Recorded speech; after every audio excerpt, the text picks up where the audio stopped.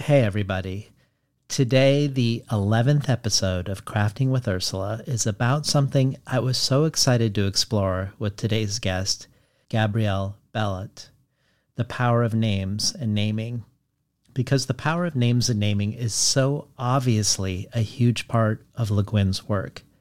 But the more you look at the way she explores the power of names, for good and for harm, whether discovering one's true name, being named and by whom, or removing names, and what we might discover when we do, it becomes clear that the enduring interest in the strange allure of names for Le Guin speaks to something vital to her work about language itself and language in relation to identity, but also how language for Le Guin, down to our choices at the sentence level, is the ground from which she engages not just with word magic in regard to spells, but with gender, class, race, capitalism, social change, political dreams, and much more. And these questions are also ones that animate the work of Gabrielle Bellot, whether she's writing about Le Guin herself or everyone from Neil Gaiman to James Baldwin, as well as writing about moving through the world as a multiracial, transgender writer from the Caribbean. More often than not, I preface these Crafting with Ursula conversations by noticing how certain episodes feel like pairings, whether Adrienne Marie Brown and Kim Stanley Robinson both addressing questions of social justice within Le Guin's science fiction, or Karen Joy Fowler and Isaac Yuen looking at the natural world and the place of animals in Le Guin's worlds, or William Alexander and Julie Phillips looking at writing for children and the writing mother, respectively. But this episode, I think, most calls back to the very first one, which seems fitting as we come near to the end of the year and the series, that there is a sort of circling back. Becky Chambers and I talked about creating aliens and alien cultures in that first episode, and we focused a lot on the left hand of darkness, and then the later work she did to re-enter, expand, and complicate that same world years later. We return today to the question of how we describe the other, the stranger, the alien. How do we position ourselves to otherness in our language and in the world? And what does the way we describe tell us about ourselves? It's no coincidence that for Le Guin, magic is word magic, whether someone is being named by the computer of an anarchist collective, or by a mentor or wizard, or slipping out from under the weight of a name that keeps one from being who they really are. Gabby and I look together at this strange and ever-shifting relationship between language and self in her work and in Le Guin's. If you enjoyed today's conversation and the series as a whole, consider joining the community of listener supporters. Every supporter gets a resource-rich email with each episode, and today I'm sure is the largest, most robust one yet. And the other potential benefits and rewards, Le Guin specific and otherwise, are vast and considerable. You can check them all out at patreon.com/betweenthecovers. And now, for today's episode of Crafting with Ursula with Gabrielle Bellot.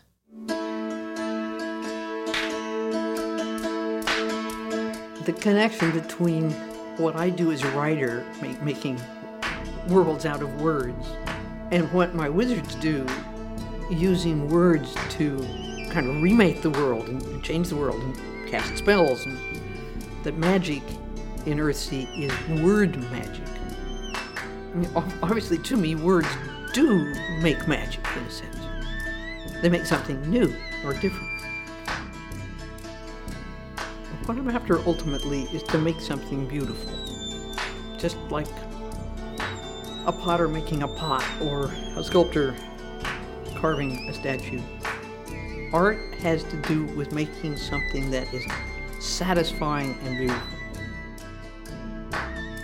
I see my job as holding doors open or opening windows, but who comes in and out the doors? What you see out the window? How do I know?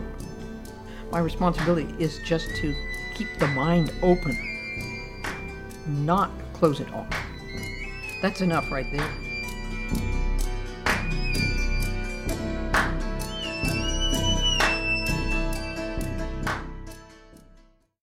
Hello and welcome to today's episode of Crafting with Ursula. Today's guest, writer and editor Gabrielle Bellot, received both an MFA and a PhD in creative writing from Florida State University, and for many years now has been staff writer for Literary Hub, where she writes feature articles on a wide range of topics, everything from looking at Virginia Woolf's writing on illness and disability to the recent adaptation of Neil Gaiman's The Sandman, from the literal and figurative whiteness of Moby Dick to what exactly should count as trans literature. Bellot is also contributing editor and head instructor at Catapult and writes the column Wander Woman for them, a column which examines books, the body, memory, and more. And one of her pieces in Wander Woman, The Curious Language of Grief, was cited as one of the most notable essays of the year in Best American Essays 2021. Her writing more generally has appeared in The New Yorker, The New York Times, The Atlantic, The Guardian, Shondaland, Vice, Tor, the Los Angeles Review of Books, and many other places. It's been anthologized in many places as well, including in Body Language, Indelible in the Hippocampus, Writings from the Me Too Movement, Can We All Be Feminists, and We Wear the Mask, 15 True Stories of Passing in America. Bellot is the recipient of the 2016 Poynter Fellowship from Yale, holds a Legacy Fellowship from Florida State, has been a panelist and or guest lecturer at events put on by everyone from PEN America to NYU, was the presenter for Library of America's event Reading James Baldwin Now on his book If Beale Street Could Talk, as well as being a panelist at the Cathedral of St. John the Divine's Interpreting James Baldwin Now event. In her own words, Bellot's writing tends to, quote, focus on global literature, LGBTQIA identities, literary history, exile, the Caribbean broadly. She grew up in the Commonwealth of Dominica, and what it might mean, at least for the day you ask her, to navigate the world as a multiracial, transgender woman of color. Gabrielle Bellot also does freelance editing and other projects, from Sensitivity Reads to manuscript critiques, and she herself is working on a collection of essays as well as her first novel. The reason I reached out to Gabby is because she has also written about Le Guin, whether writing about race and gender in The Wizard of Earthsea, or the amorphous fictional space of The Ones Who Walk Away from Omelas. But what really caught my eye was her tribute to Le Guin just after she died, which had a unique, compelling, and persuasive frame from which to look at Le Guin's fiction, where she wrote, "Some writers seem like they won't ever die, like they'll keep smiling and cracking quips forever. For me, Ursula Le Guin was one of those, like Gabriel Garcia Marquez, James Baldwin, Derek Walcott. Le Guin taught me so much. Yet the lesson I remember best, the one she returned to so often, was about the power of naming." She goes on to talk about the power of names, for good and for ill, the power of naming and the power of unnaming across Le Guin's work, which makes me so thrilled to do this deep dive together with Gabby on names and their power. Welcome to Crafting with Ursula, Gabrielle Bellot. It's a pleasure to be here. Well, before we talk about our topic today, just introduce us a little bit to some of your first encounters with Le Guin as a reader, more generally. I first encountered Le Guin, as I think many budding queer writers probably did with The Left Hand of Darkness. So, as you said, I grew up in the Commonwealth of Dominica in the Caribbean, and I was a young queer person in the closet for virtually all of my life there, before I moved to New York. And being in the closet was a very interesting place to exist in, on a small island where everybody kind of knows everybody. So when I encountered The Left Hand of Darkness, which, by the way, was entirely by chance, I hadn't come to this book with any sort of foreknowledge about its fascinating ways of exploring non-binary gender, genders that don't have to simply be one thing eternally. I hadn't come to it with any expectations of how it would talk about the gaze from either a person who's male-bodied or more broadly a terrestrial human. None of this was there. I just came to this entirely by chance. But when I read it, I remember feeling this almost like this small flame was starting to burn inside me. I didn't fully understand what that meant, but it stuck with me. Mm. There is something about this world in which gender did not have to be fixed, in which you could enter Kemer, if I'm pronouncing it correctly. I've never quite known the best way to pronounce that. That's how I But pronounce it. in which you could enter the state as the inhabitants of Winter or Geffen do, and you become male-bodied or female-bodied in a sort of conventional cisgender understanding of what that means. And you got to be something different from month to month, from period to period. And I just found that so liberating. It was remarkable. I hadn't really encountered anything quite like this before. And again, I do have to emphasize that I don't think I fully understood this either. I recently reread The Left Hand of Darkness, and reading it almost 15 years later, as with any book, is an opportunity to re-encounter something because all of art is an encounter. It's always an encounter with something, arguably with someone. And so The Left Hand of Darkness then was something that I think began to light a way for me, using that image of the candle again. And now, in my 30s, I look at this book and I think there's so much about it that's astonishing for its time. There's certainly a lot about it, as critics have, talked about endlessly, that in some ways is not as progressive as it might seem today. But I think all of that is interesting to talk about. And Le Guin, became a part of my world because she did something that stuck with me. Mm. And later, The Ones Who Walk Away from Omelas was another, it did something similar by creating some kind of world, some kind of image that just stuck with me. I couldn't quite, I didn't know what to do with it, but it just was a part of me, if that makes sense. It does. And yeah, I've felt that way with a few of her other pieces, but I think those two, and also She Unnames Them, Mm-hmm. are the three that just, I don't know, they've been parts of me for many years now, and I don't think they're going anywhere. Well, I've been really excited for this conversation for many reasons. And for one, I've myself have been curious about Le Guin's relation to language and naming, something that was obviously very important to her. But I think it's also something that's hard to put into language.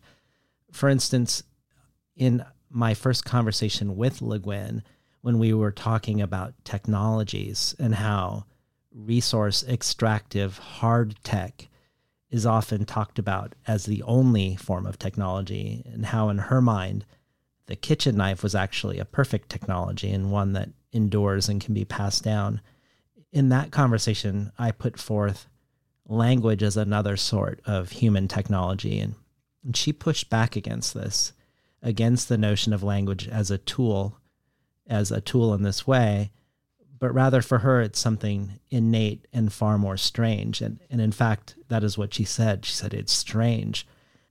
And the place where I think most people might first think of Le Guin and the power of words and names is the world of Earthsea, because the power of spells is related to knowing someone's true name, but also because we're introduced to our main protagonist, the boy wizard, early on in this epic in 3 different ways. We learn that he has, like all of us, a name that's given at birth by his parents, Dooney, one that in this story is actually of very little importance and quite marginal.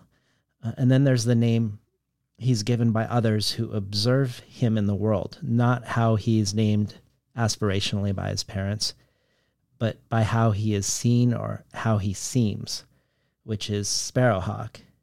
And finally, there is his true name, which is not something he automatically knows, but a name he has to discover.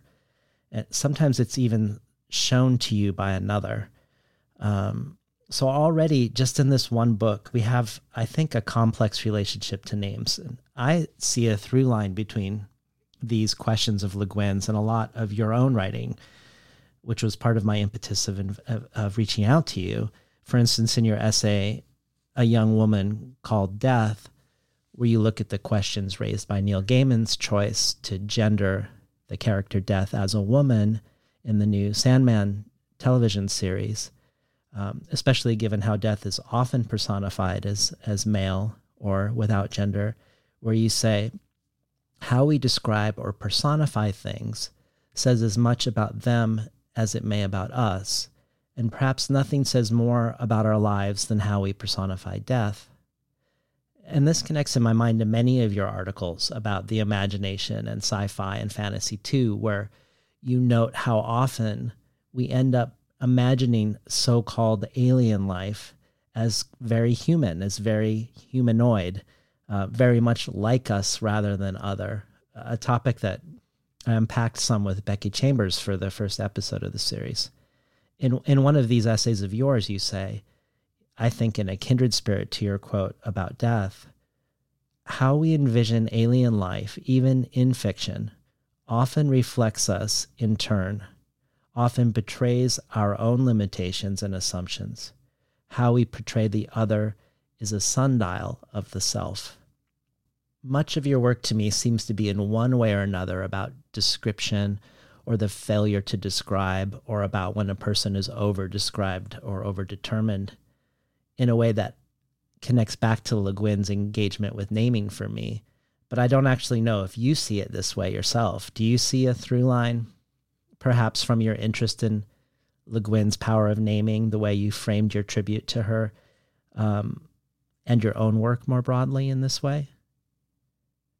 I think that's a really wonderful question, and I'm really glad that you made these connections because I do think there's a through line, between this idea of names having a particular and at times extraordinary power, and more broadly, what it means to frame something, to make something comprehensible to us by the words that we choose to describe it. So we're always naming something, whether that's literally giving somebody an appellation or a designation, or trying to call something out.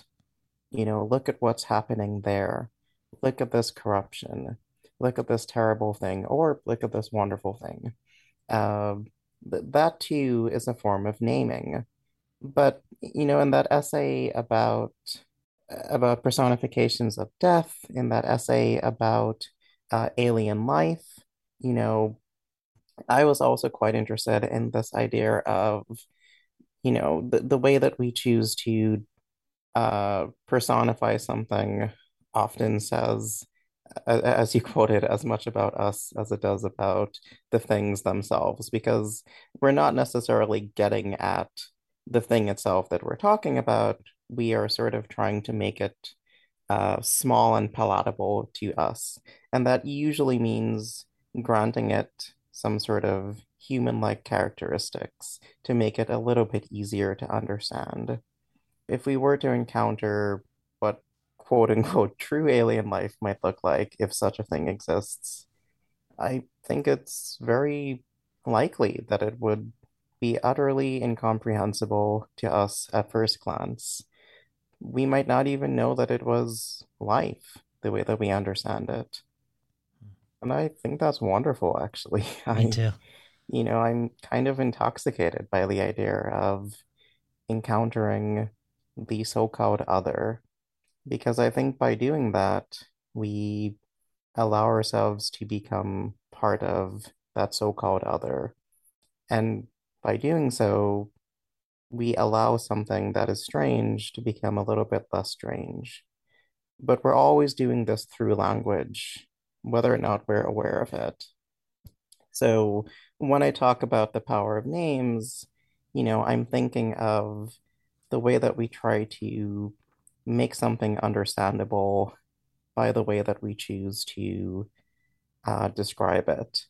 So, yeah, I think over and over in my work, I keep returning to this theme.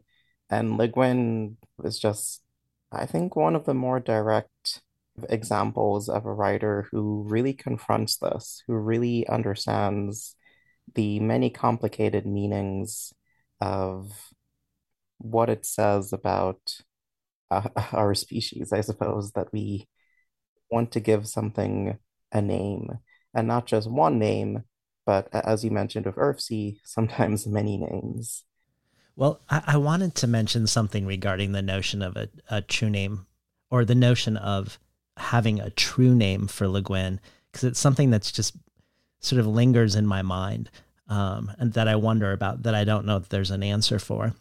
But her father was an early cultural anthropologist and was really much older than most people's fathers are and were, having Le Guin when he was in his 50s with a wife that was more than 20 years younger than him. So Le Guin's father was actually born in the 1870s, and he's intimately connected to the story of Ishi, the so-called last Yahi Indian, whose tribe was decimated by dispossession, genocide, and disease associated with the California gold rush.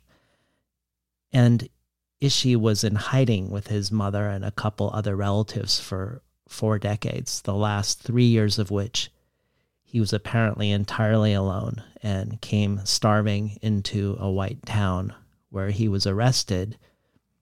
And for a short time he spent in jail, was a giant spectacle, the Wild Man of Oroville, where hundreds, if not thousands, of people daily would come to stare at him. Le Guin's father arranges to get him out of jail, to bring him to the Museum of Anthropology for linguistic study.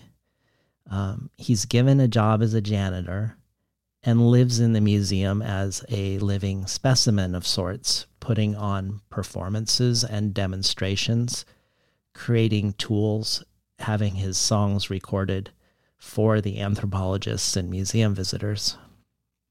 When I think of this, on the one hand, I think of the girl in The Ones Who Walk Away from Omelas.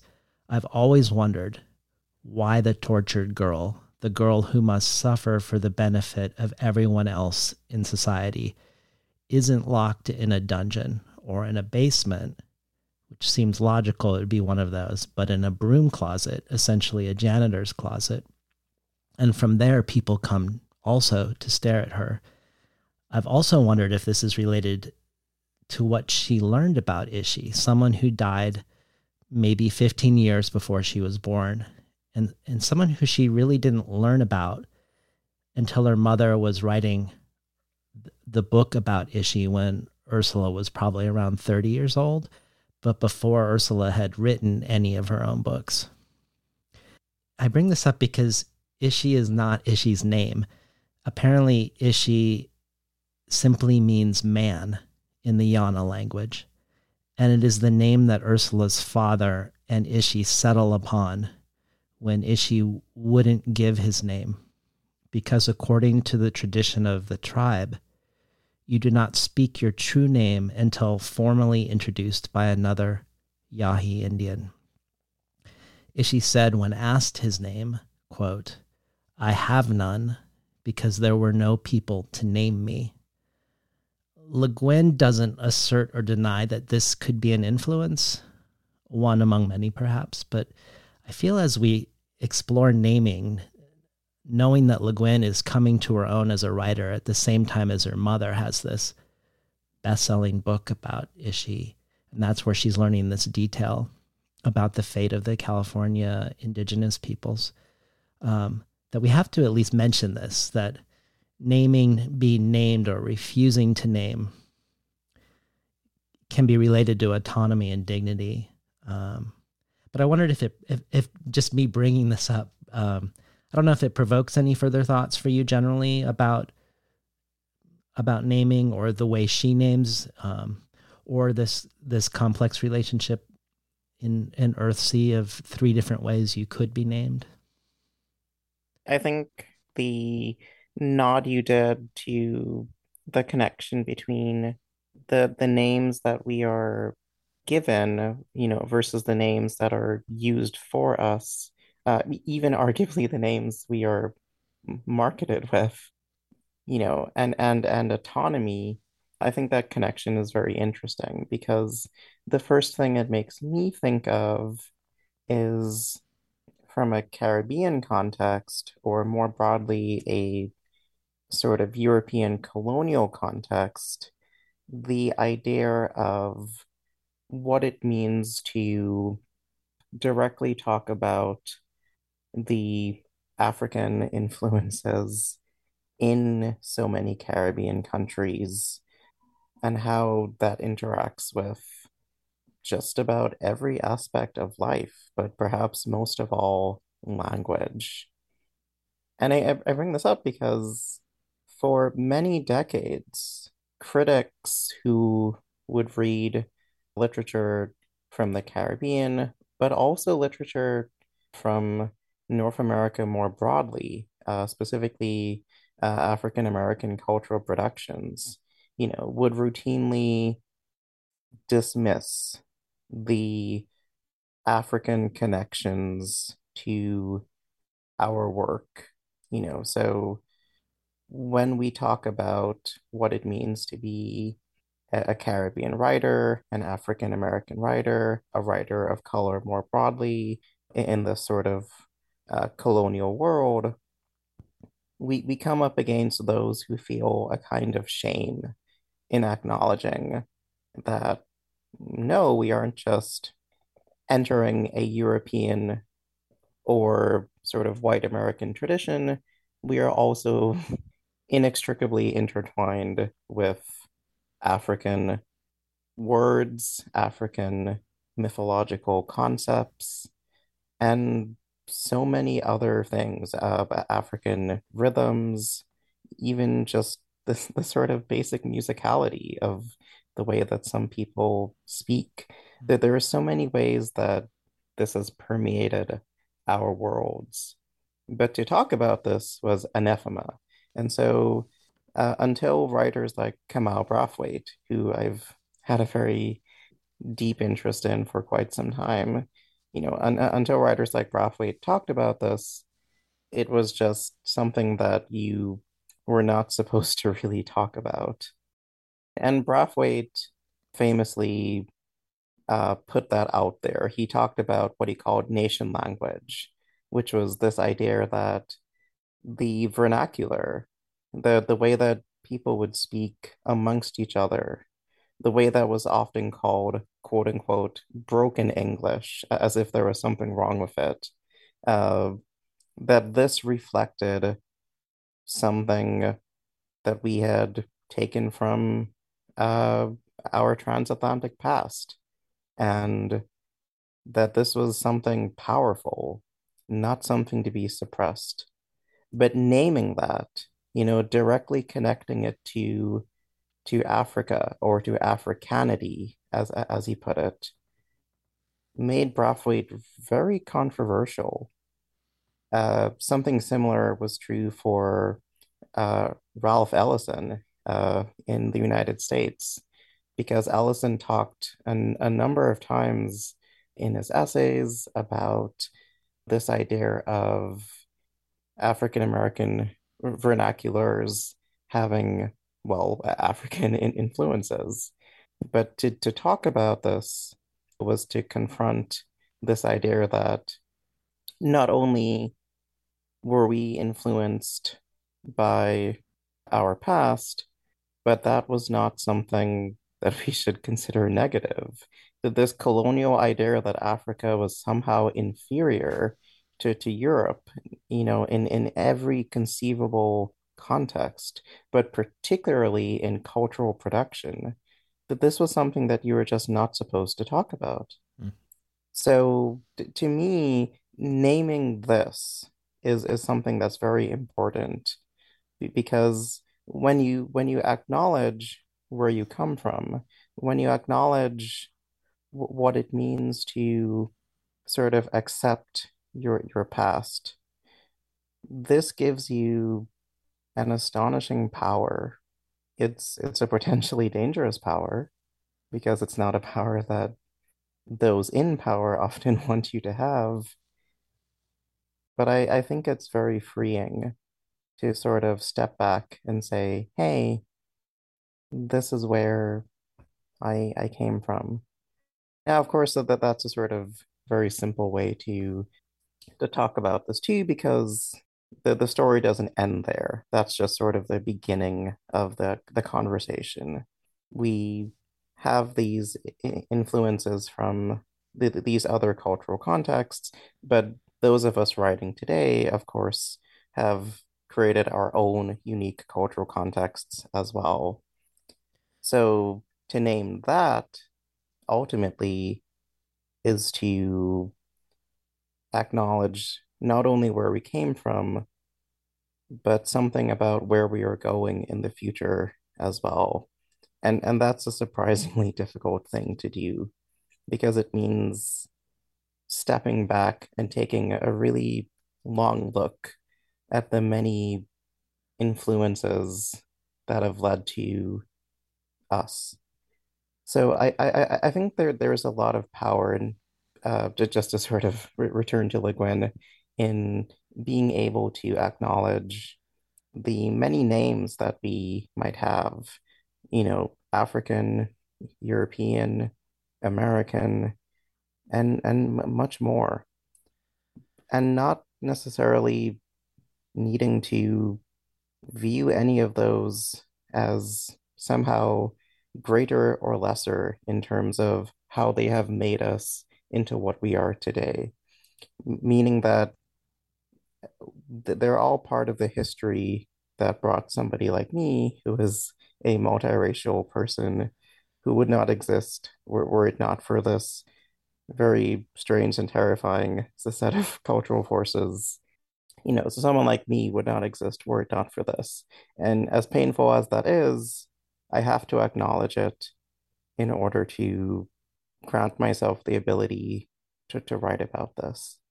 And this is something that I think writers like Brathwaite, writers like Ellison, and also writers like Baldwin as well, which I'd love to talk about a bit more, understood. And it's a very complicated thing, but I think Le Guin was beginning to touch on this as well in her fascination with language, and as you talked about, her fascinations with what it means to uh, view language as a form of technology, even if this was something that she pushed against a bit as well.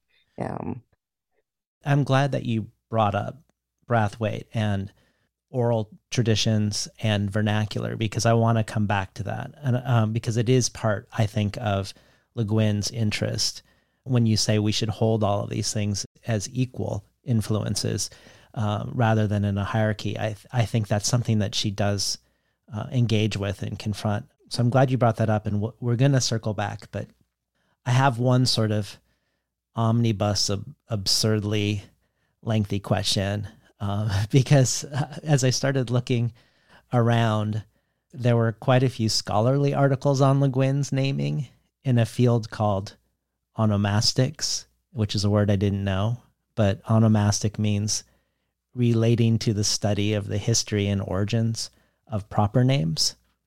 And you do a sort of onomastic investigation of the word omelas in her most well-known short story.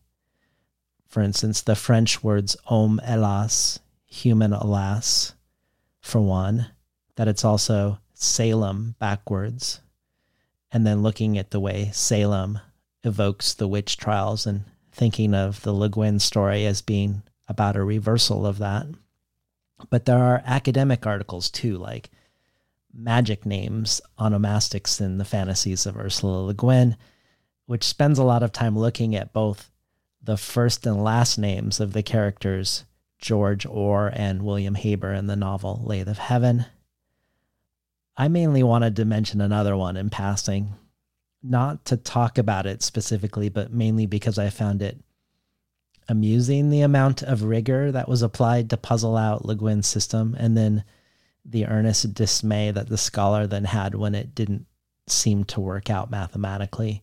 It's an article called The Dispossessed and How They Got to Be That Way, Ursula K. Le Guin's Onomastics.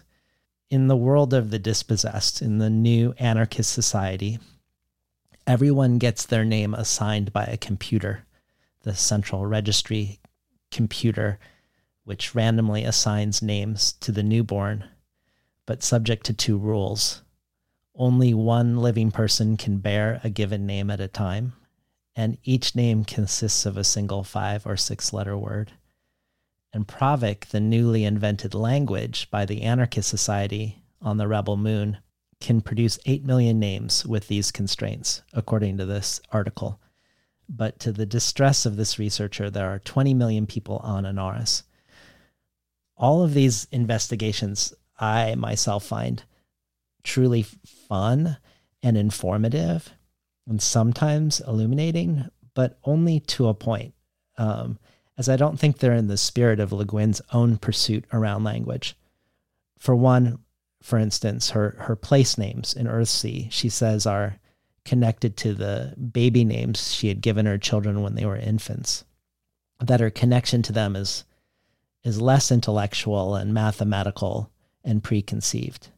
But perhaps more on point, I don't think she believes language can be reduced to information transfer or even fully to meaning. Perhaps like a dragon, which can be both true and unknowable. On the surface, it might seem in Earthsea that one's true name reflects one's true self in a straightforward one-to-one correspondence, but the notion of a true name is mysterious and elusive, I think, in the way she enacts it. And her most obvious counterpoint to the word magic system of Earthsea is the other story you've foregrounded, She Unnames Them, where Eve removes the names from the animals that Adam has named. And it feels like most of the animals feel liberated from these names being removed when she removes them. This isn't necessarily counter to the Earthsea system, as it might simply suggest that Adam's naming wasn't reflecting a true listening to the essence of who these creatures are and what their true names are. But I think it also points back to Le Guin's comments about strangeness in relation to language. And this is a topic I find frequently in your work. I think of your writing on whiteness in Moby Dick, the way Melville both reinscribes tropes of race and racism, but also explodes them, the way whiteness is put forth as beautiful and good and pure and evoking a sense of authority, only to find, as he continues to unpack it, that it also evokes existential terror, funereal emptiness, and nameless horror. I think of Le Guin's complicated relation to names when you explore how whiteness for Melville is both all the colors and the absence of color at the same time. It can't be reduced to a stable meaning. And I think in that spirit, you often write about strangeness and defamiliarization and the act of literary defamiliarization. And I guess I was hoping you could speak to that, anything else that this essay of mine might have provoked for you around names and language and meaning, but in particular literary defamiliarization too. I love that you brought this up because this is actually one of my favorite things to think about. I want to actually start with what you said a little bit before about the idea of the power of removing names in She Unnames Them, that delightful enigmatic short story that Le Guin did, which to this day I think remains one of my favorite of her pieces. We've been talking so much about the power of giving something a name, of pointing something out as a form of naming. But in that story, the protagonist Eve encounters these creatures that Adam has named. There's almost like there's this weight that Adam has put upon everything by sort of saying, this is what it is, this is that. And there's something kind of patriarchal in a very sort of blunt way about this. Adam has claimed very clearly and oppressively, this is the way things must be. And what that means in the story is that a fish must be a fish, a dog must be a dog, and so forth. And I've found that story so personally meaningful because Eve explores the significance of letting go, which in this case means losing a name, taking a name back. So when I read this story recently, uh, it sort of coincided with a relatively recent interest in psychedelics for myself, and specifically the idea of letting go of one's ego, or as uh, psychonauts, that is, people who explore the regions of the mind through psychedelics, tended to put it ego death or ego dissolution. This is something I've experienced recently, and it's very interesting in the context of Le Guin's story. Uh, this is something I'm writing about in that essay collection that I hope to share with the world very soon. There's an essay about Le Guin and naming in there as well. And it sort of focuses on this idea that to let go of a name is also to let go of your ego. It's to sort of embrace radical openness, and it's to embrace sort of forgetting who you were and just entering the radical flux of everything else. Because a name, in some ways, ties us down to a particular context. This is who I am. This is how others perceive me to be. When you remove this, you can sort of enter, as Eve puts it, the stream. You can sort of enter this sort of space in which you can merge with everything else. So, from a sort of psychedelic perspective, Eve is radically letting go and becoming one with everything else. And I find that so fascinating because, on the one hand, there's great power in having a name, but there's also a great power in being able to let it go, at least temporarily. As a transgender person, having a name is very powerful because the way that somebody refers to you, right? That changes so much about how you interact with that person, how you feel about whether or not that person respects you. Are they using a name that you don't feel comfortable with? Or are they using a name that you do feel comfortable with? In that sense, having a name is absolutely critical to your very existence, to your very sense of self-respect. But being able to let go of that is also kind of extraordinary when it comes to trying to understand what it means to be part of that wider stream of everything, as Eve seems to try to do. Um, and it's also a way to escape, as Eve seems to realize, from the weight of patriarchy. So I think it's very interesting to sort of balance these two, the power of naming, but also the power of being able to put that aside for a bit sometimes too.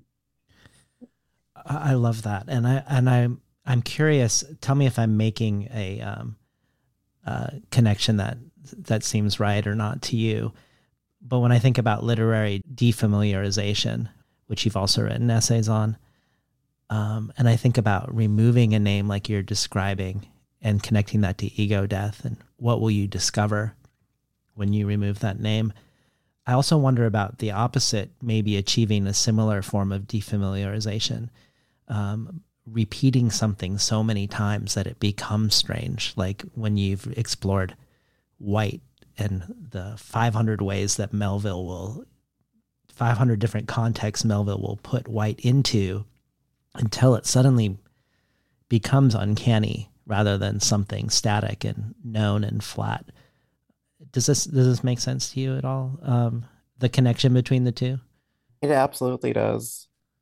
I mean, just to back up for a little, for somebody who might not be familiar with defamiliarization, the basic idea here, uh, the person most associated with this idea, Viktor Shklovsky, put it in 1917 in an essay called The Art of Technique.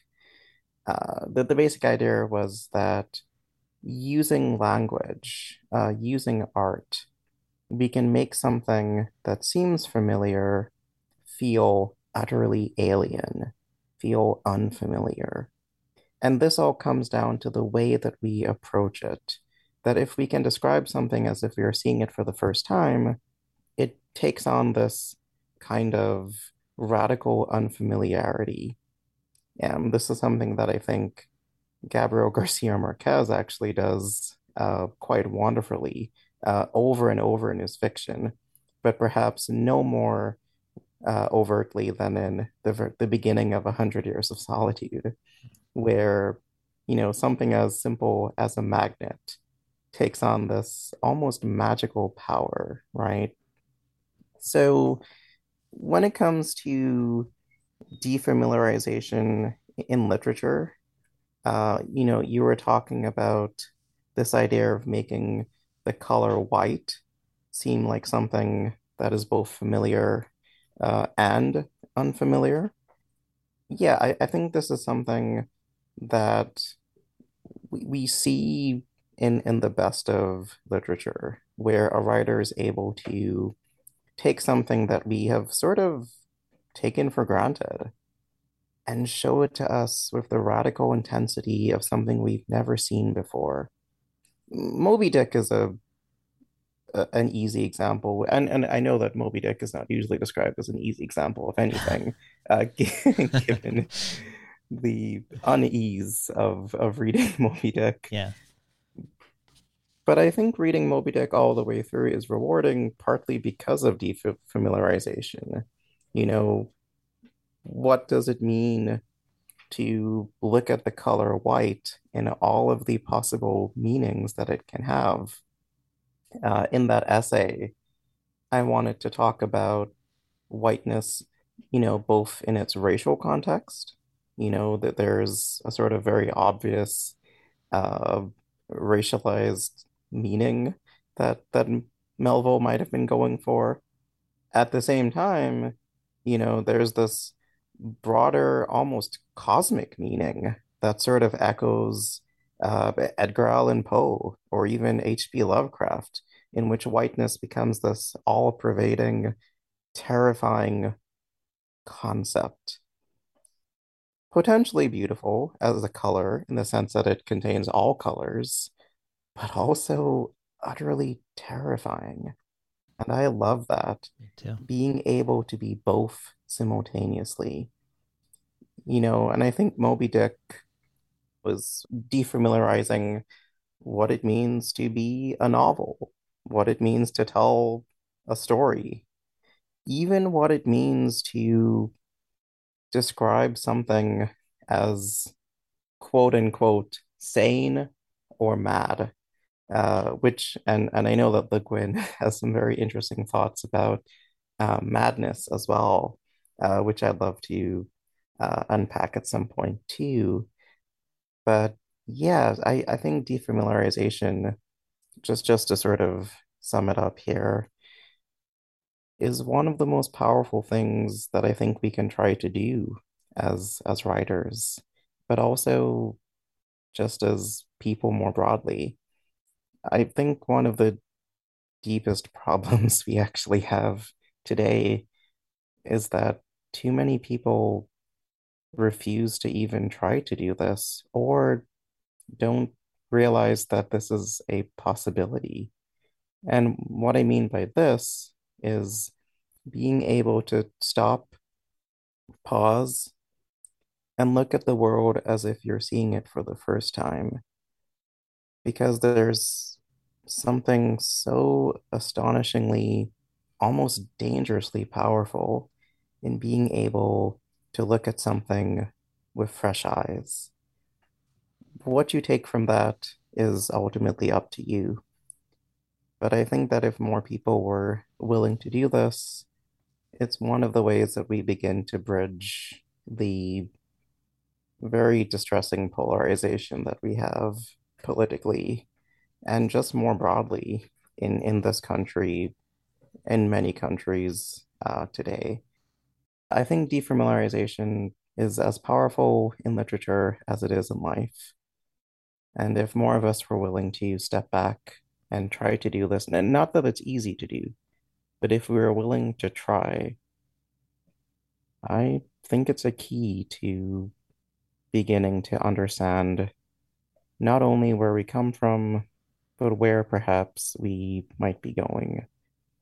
Yeah, and that's why it means so much to me.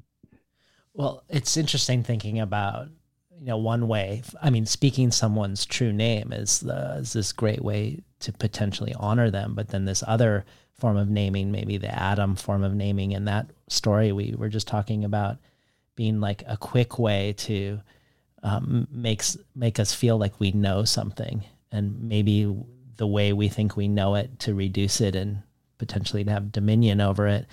And I know this notion of defamiliarization and this question of names connects with a lot of your writing about trans identity, but you've also written about it in relation to mixed race identity. For instance, how you are seen differently and thus subsequently named differently here in the U.S. versus where you grew up in Dominica.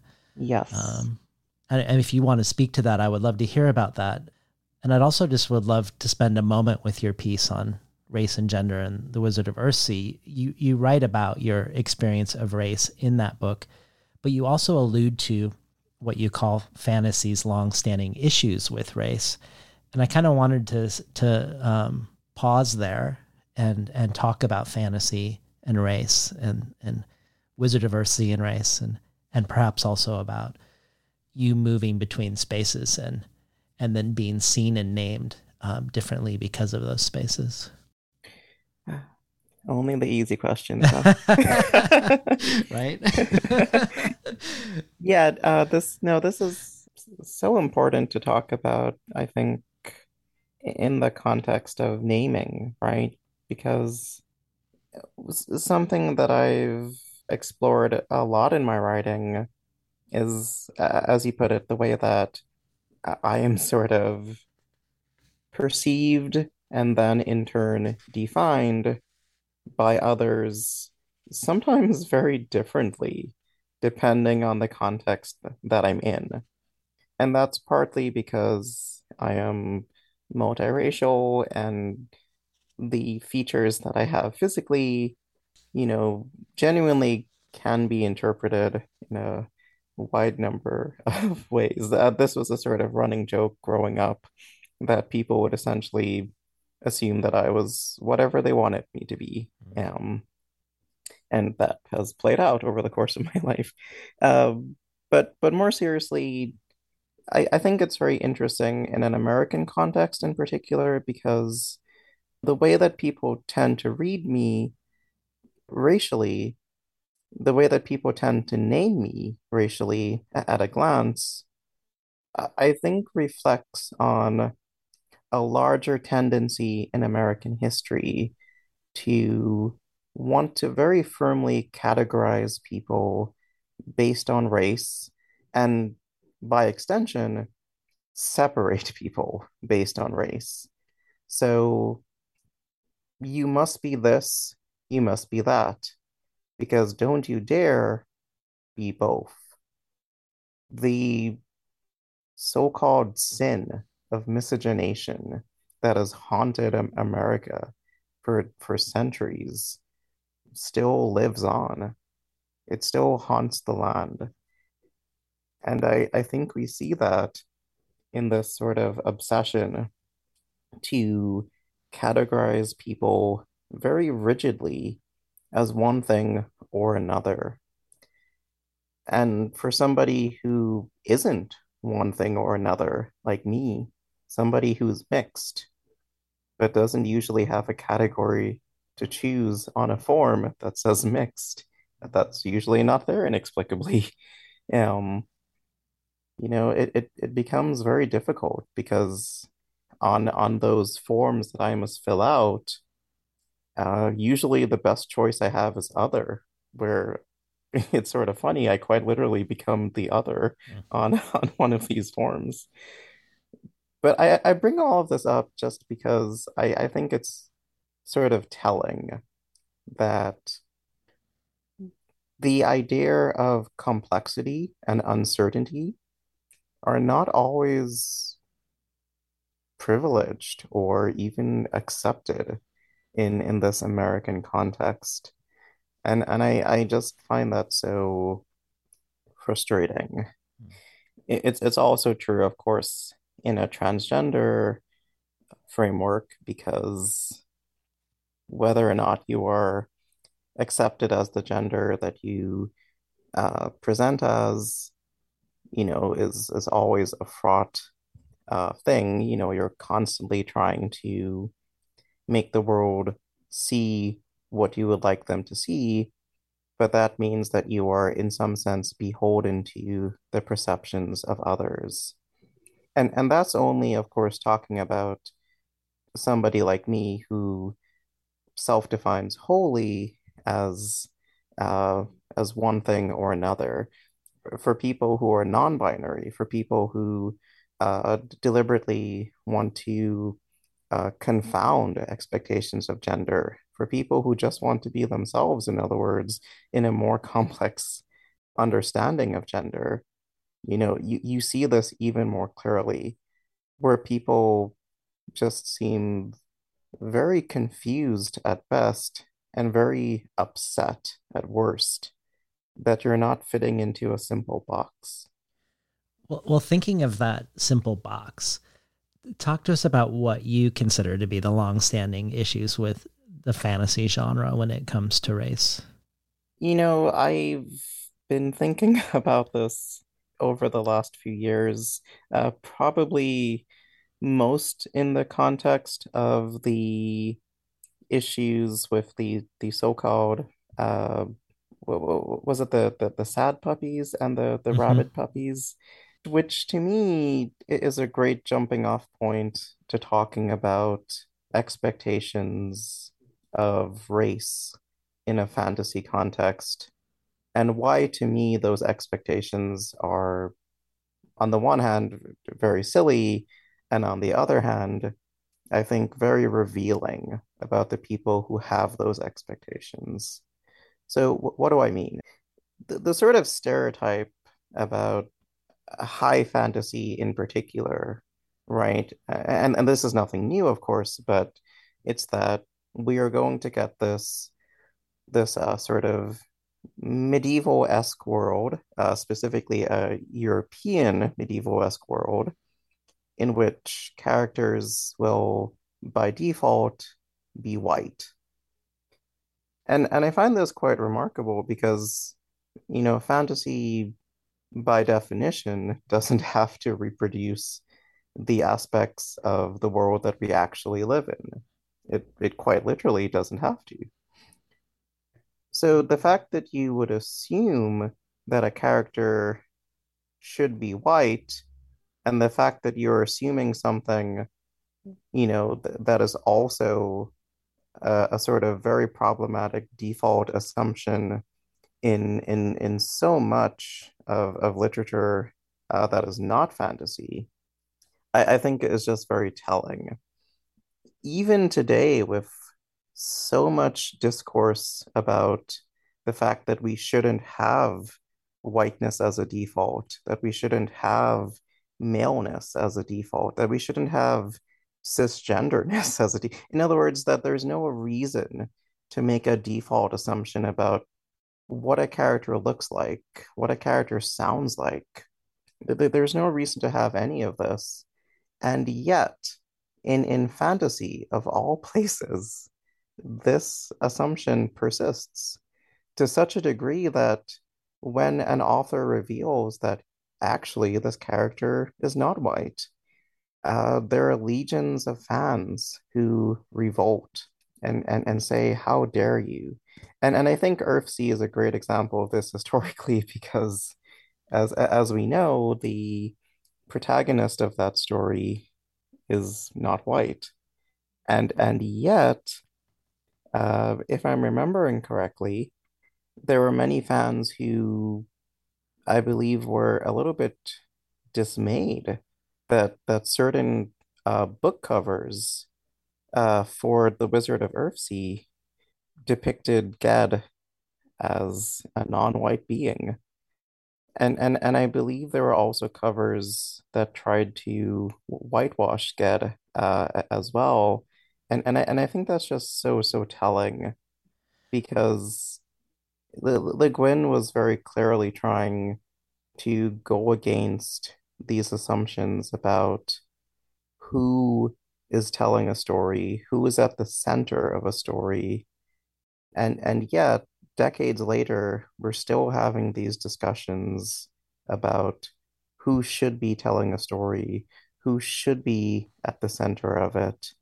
And we're still having people react in just, to me, very childish rage at not seeing themselves in this case being predominantly white male cisgender readers as being at the center of the universe. And again, I just find that so absurd, considering that in fantasy and also to some degree in sci-fi and spec fic, there's usually no need to have those assumptions in the first place, and yet we do. So what does that say about us? Well, I wanna extend this notion of yours that you're bringing up, but before you do, what I imagined you were going to say about fantasy, and I'm curious your thoughts on it. Something that I find a little troubling is the way different peoples will have essentialized characteristics. So Yes, even if, for yes. instance, say like in Lord of the Rings, if we just look at the Fellowship, the various iterations of whiteness in Europe, they all have characteristics that are essential to who they are as peoples.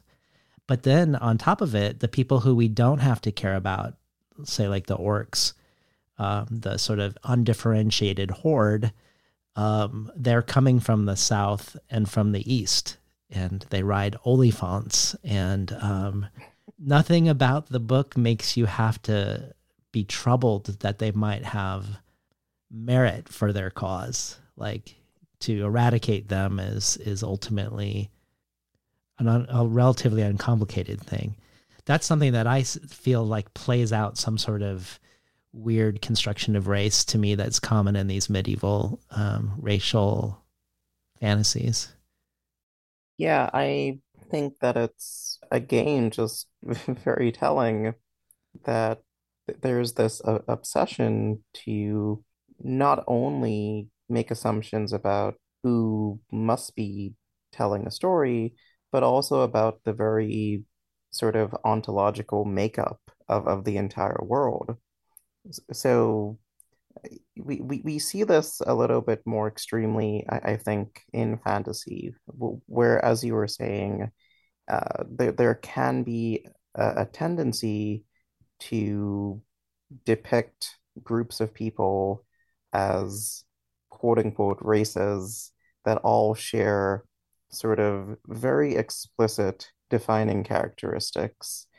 And in the more sort of overt examples of this, sometimes those characteristics correspond to human societies, but more specifically, sort of colonialist European understandings of those societies. Right. I think Orientalism is one of the more sort of common tropes in certain fantasy texts, where you have the sort of distant other who will often, by the way, also have names that are meant to evoke this sort of very vague Orientalism. Even the language used, which is not supposed to be an earthly language, is somehow reproducing aspects of uh, a sort of very simplistic Mandarin or a very simplistic Japanese or a very simplistic Korean and lots of other things like this that are meant to signal to readers,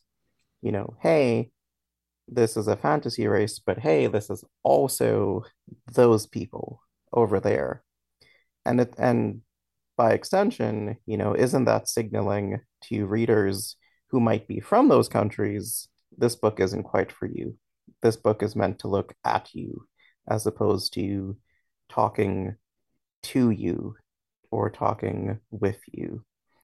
So yeah, I think this sort of tendency to want to divide others into these very sort of rigid, sort of racialized tropes, echoes sort of centuries of colonial assumptions about different groups of people, old sort of cultural anthropologies where people would be defined very rigidly based on where they were from, the shapes of their foreheads, all kinds of absurdities that were nonetheless ascribed enormous sort of existential significance in terms of understanding who somebody was, what they were capable of, what they believed, what they valued.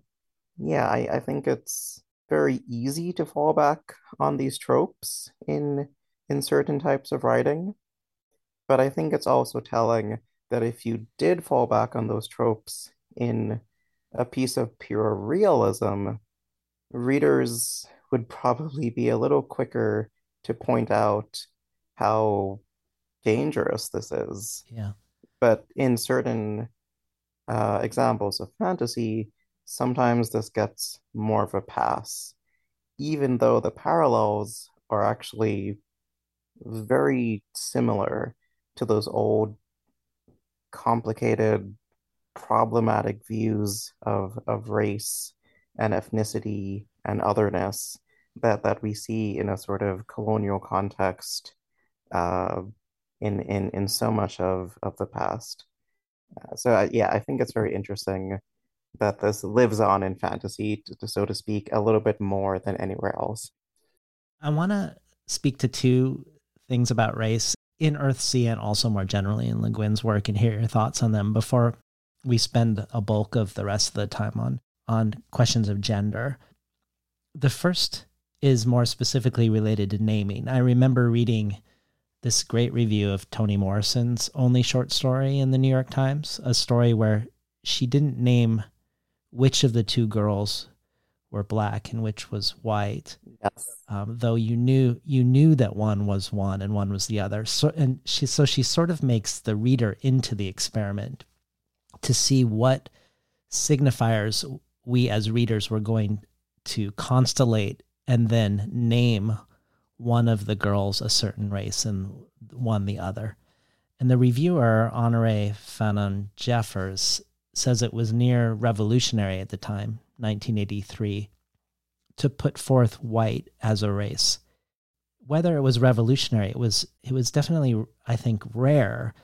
And I think you could point to Wizard of Earthsea as an example of making whiteness into a race and also making the reader into the subject of an experiment, not just because Ged is not white, but because when the main people in the story are introduced, their skin color is not described at first. So presumably, a lot of readers probably slot them into the category of white as the default.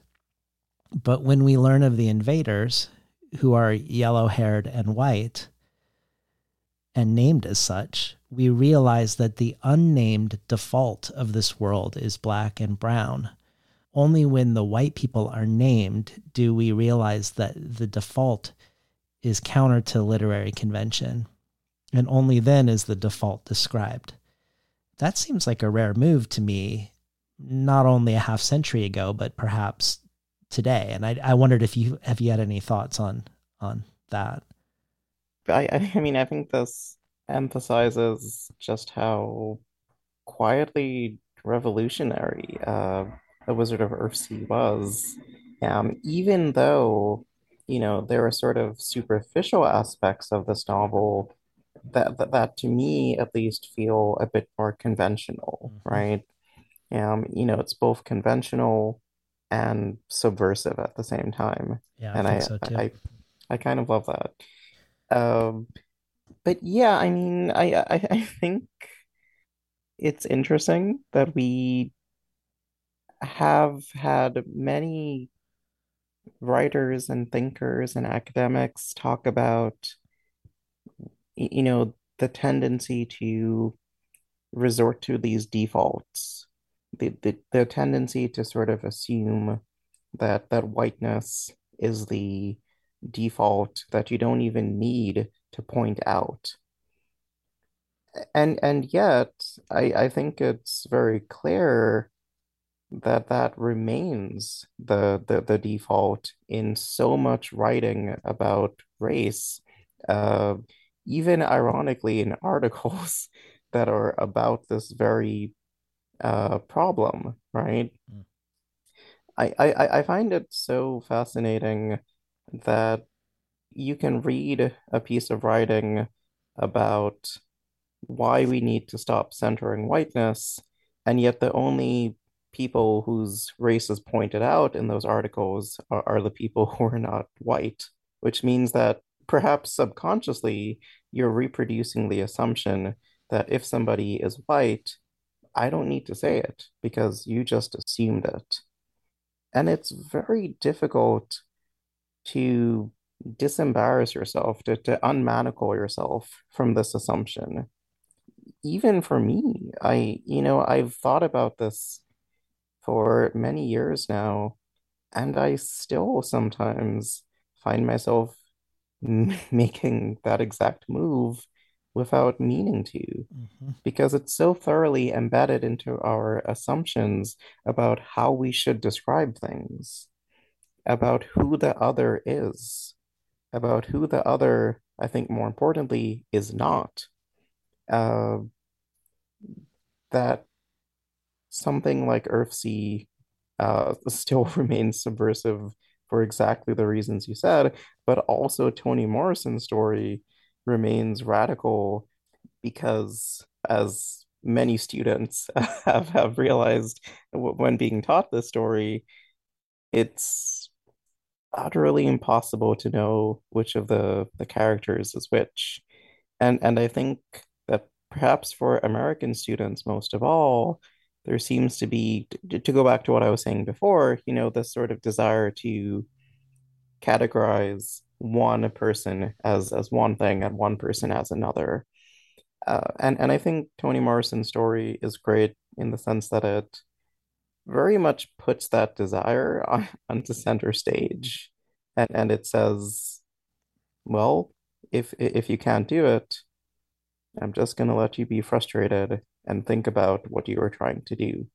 And I think that's great because Toni Morrison spends so much of her other writing, very much explicitly talking about what it means to be a Black woman in an overwhelmingly white-centered world, even down to the level of the ways that we use the words black and white to signify darkness or light, evil or good. These sort of so-called classical binaries that don't inherently have to have a racial context. They could refer to the night and the sun, but they also very clearly do have racial significance, particularly again when you look at the way that these words were used in a colonial context where people with dark skin were assumed to be somehow cursed or assumed to be somehow lesser because of all of the assumptions connected to this idea of darkness. Yeah. There's just so many ways that we reproduce this binary, and certainly very much in fantasy, without always connecting race directly to the fact that we are doing this. So the fact that we're still talking so much about darkness and light, black magic versus white magic, like these sorts of divisions without racializing them, even though people subconsciously will often think of something racial when hearing these terms used in this way.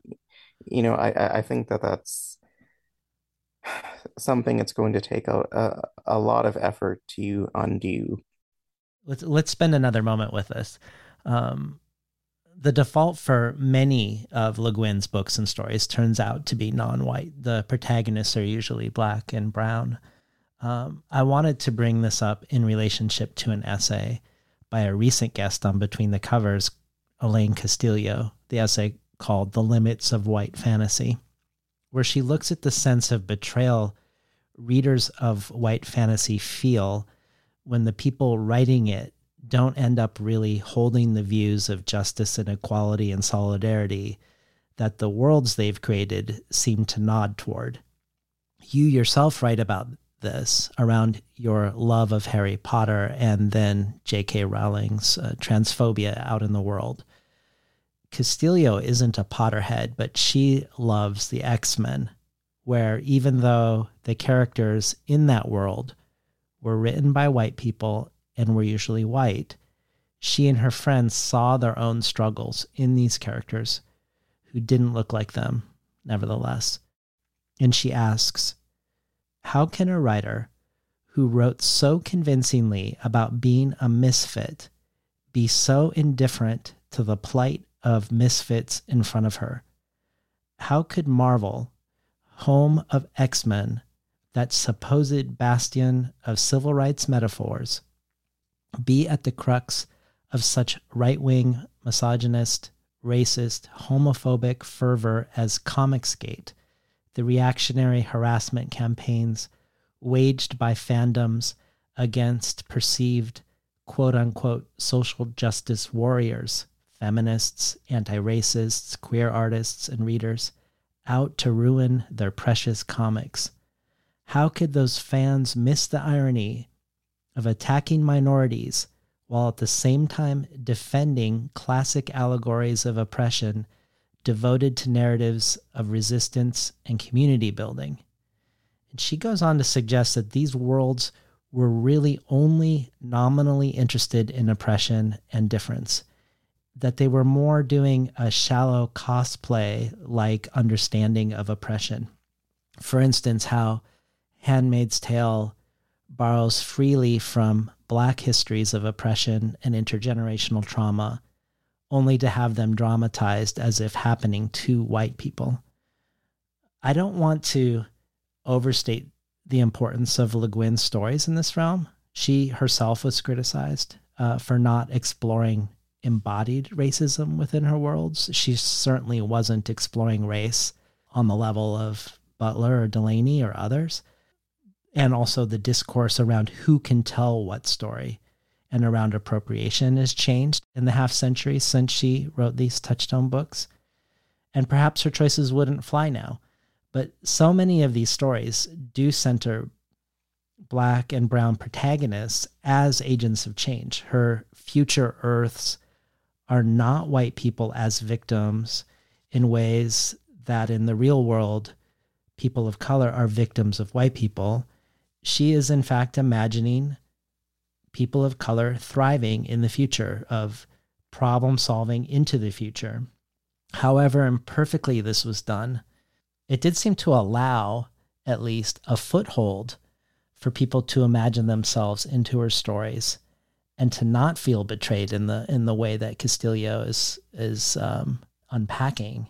I guess I wondered if you had any thoughts about this, and if you wanted to speak at all to how you've sorted out your own life-saving experiences with Harry Potter versus the ways the author has spoken out in the world, the harmful ways the author has spoken out in the world. Yes, I have a lot of thoughts about uh, Harry Potter.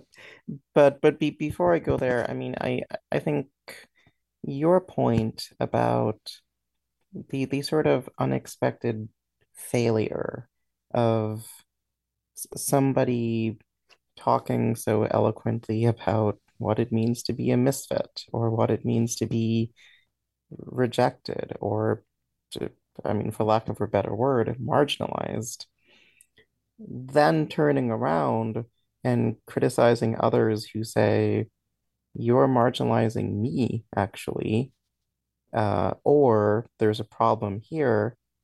I think that this ultimately comes down to a failure of empathy on the one hand, and also a failure to confront those defaults that we've been talking about before. The failure of empathy to me is actually, I think, a little more interesting because so many of these stories, and this includes Harry Potter, of course, involve trying to ask readers to put themselves into the shoes of somebody who has been bullied, who has been otherized, who has been pushed away and said, "You're not as good as us." It's these are very classic stories, so often of tribalism, of marginalization, and it's not surprising that readers who are marginalized themselves would be attracted to the protagonists of these stories, right?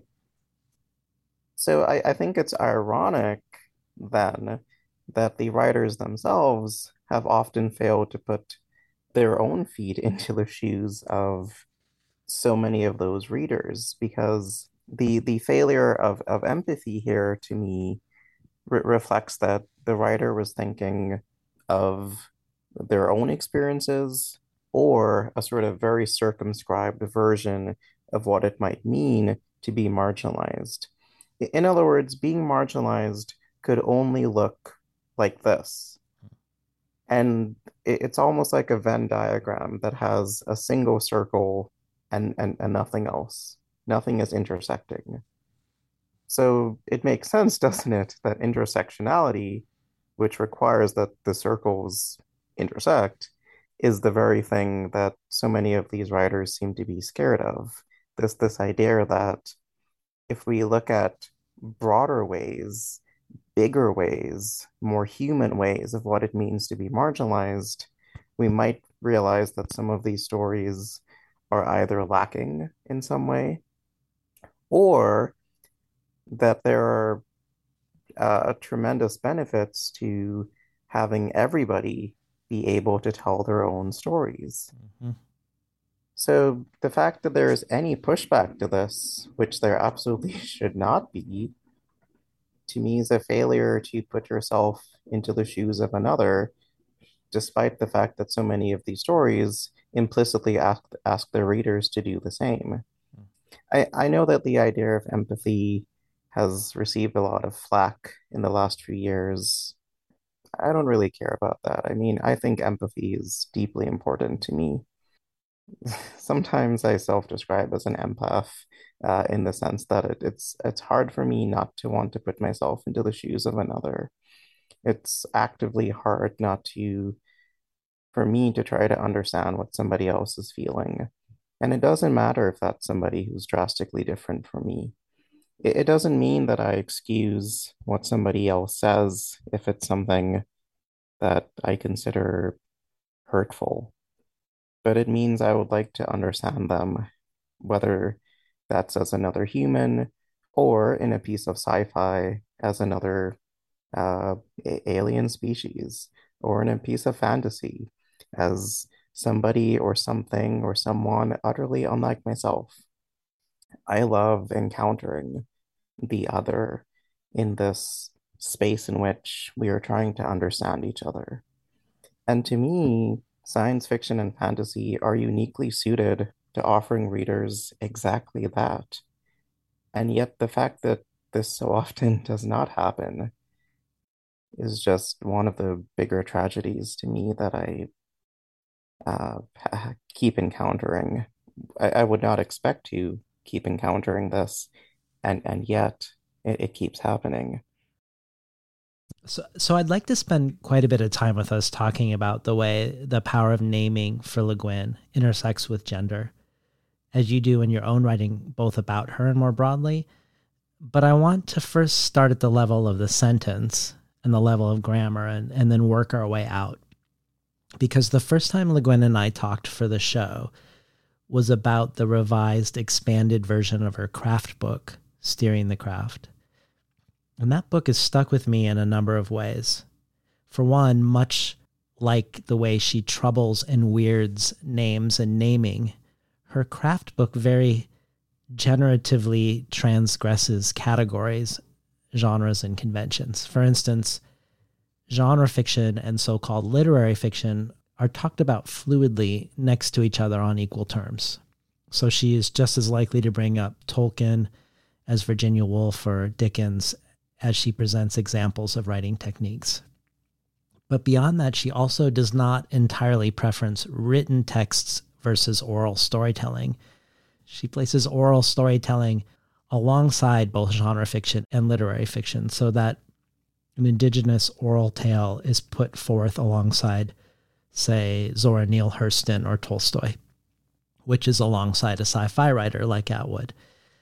I want to return later to talk about orality, to pick up the threads that you were mentioning around Brathwaite in relationship to some of these questions. But the thing that struck me most about this book and our discussion of it was how the things she was concerned about on the macro level, questions of class and capital, of gender, race, social justice, and any number of other things, they seem to begin on the level of grammar for her, that the choices we make around these things as writers regarding whether we want to uphold the status quo or imagine an otherwise might even begin here on this level, on the sentence level. So I'm going to play about a 5-minute back and forth between us as a way to sort of set the stage for our discussion. So here's Ursula and I from the first time we met. Well, every so often in Steering the Craft, you have an opinion piece. And one of my favorites is about morality and grammar. And you talk about how morality and language are linked, but how morality and correctness are not the same thing. And we often confuse morality and correctness in the realm of grammar. Can you talk a little bit about that? Yeah. Well, that's where what somebody else gave me this phrase for the grammar bullies. They tend to write you read them in places like the New York Times and so on, and they tell you what is correct. You must never use hopefully, like hopefully we'll be going there on Tuesday. That's incorrect and wrong, and you are actually basically a sort of an ignorant pig if you say it. Well, this is this judgmentalism. And what the game that's being played there is a game of social class. I'm sorry. It has nothing to do with the morality of writing and speaking and thinking clearly. which, well, Orwell, for instance, talked about so well. It's just affirming I'm from a higher class than you are. And the trouble is that people who aren't taught grammar and such very well in school fall for these statements from these pundits delivered with vast authority from above, And so I'm kind of fighting that. It's a very interesting case in point is using they for singular and how this is wrong, and offends the grammar bullies enormously. Well, it was a rule that was invented basically in the 18th century. It didn't exist in English before. Shakespeare used they instead of he or she. We all have always done it in speaking, in colloquial English. And it took the women's movement to sort of bring it back into written English. But it's important. See, there's a kind of crossroads between the correctness bullying and the moral use of language.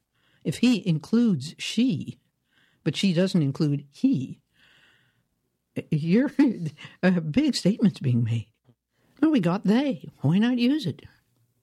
Well, this difference between grammatical correctness and the way language engages moral questions is interesting. It raises, it reminds me of this quote that you've said, we can't restructure society without restructuring the English language. So essentially the battle is at the sentence level as much as it is in the world. Oh, yeah. And that, again, I read George Orwell's great essay. I can't remember what it's called, though, the one about writing English clearly being a political matter. I read that as a freshman in college, and it went real deep into me. So often I'm simply rephrasing Orwell. And it's reflected in your work as well. Like I think of The Dispossessed, which is the novel about an anarchist utopia, and there's no property, but there's also no possessive pronouns. So there's a way in which the world and the language of the world are reflecting back in a sort of unison.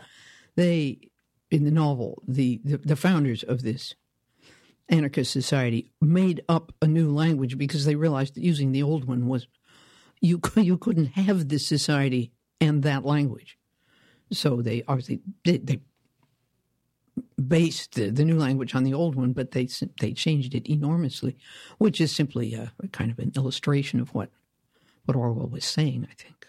So lots of these rules that are really rules of correctness, which sort of reflect back maybe some regressive tendencies in society, you call fake rules. And so as on the one hand, Steering the Craft really talks about the importance of really engaging with our tools, like using punctuation, understanding its power and understanding grammar, but also not falling for these fake rules. And you mentioned one around the generic pronoun he for both men and women. Yeah. And the way that is an example of erasing women at the sentence level. And I also remember reading that if you could rewrite Left Hand of Darkness, your book that was way ahead of its time about gender fluidity, you would make some different changes on the sentence level. Is that true? Would you make some changes around the use of pronouns? And obviously, it's unsatisfactory to call these genderless people he all the way through the book, as I do.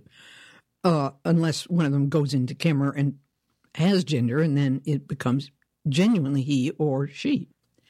You cannot use they that way. That would be totally confusing. And made up pronouns drive me mad. When the book, soon after the book was written, particularly in the 80s, there were several books written with made up pronouns. And I just can't do that to English. But what do you do? I've tried this and that. I rewrote a short story and a chapter of Left Hand of Darkness, simply making everybody she instead of he. And it's very interesting to read it after having read the he version, But it's not right either, because they aren't she. They're they. But we can't do it. So I just envy the Finnish, and I think that the Japanese, at least in some respects, can speak genderlessly, and so I'm just envious. So, Gabby, I have some questions, but before I ask any, did this bring up anything for you wanted to say? Actually gets me a little bit quicker to talking about pronouns in Left Hand of Darkness, right? Yeah. Because I think that that's such a fascinating aspect of this book. And I think to step back just a little bit, hearing Le Guin just now talk about the choices that she made in that novel. And for any reader who's not familiar, essentially this alien species, the Githenians, are universally referred to in the novel with the pronoun he when they are not in Kemmer, which is the uh, periodic state in which they develop bodily sexual characteristics and are referred to as he or she in a more sort of sexually defined context. Okay, to get it out of the way, yeah, I found it so interesting rereading this novel more recently because when I first read this book, to go back to what we were talking about at the very start of the podcast, I don't think it actually really resonated with me at all that they were referred to as he universally. It just sort of passed over me, which I think is unsurprising considering what we've been talking about with defaults. Hmm. You know, he is also so often a default. I find myself, sometimes joking with my wife when we are out walking and we see a very adorable dog, for instance, and one of us will say, "Oh, he's wearing doggy boots." Hmm. And there's no reason to gender this dog in this way, and yet. So, what I find so interesting about what Le Guin was just saying is the assumption that at the time the book was written, he was being used within the novel essentially as an attempt at a universal pronoun, albeit uh, an unsatisfactory attempt for Le Guin. Um, and I love that she makes a nod to her attempts to use she in later stories about this world, and the fact that this also kind of feels a little bit off because the Githenians are not actually technically either when it comes to using one of these pronouns as universal. I'm a little bit confused that she thought that they would be unsatisfactory. Um, and I would love to unpack that a little bit more.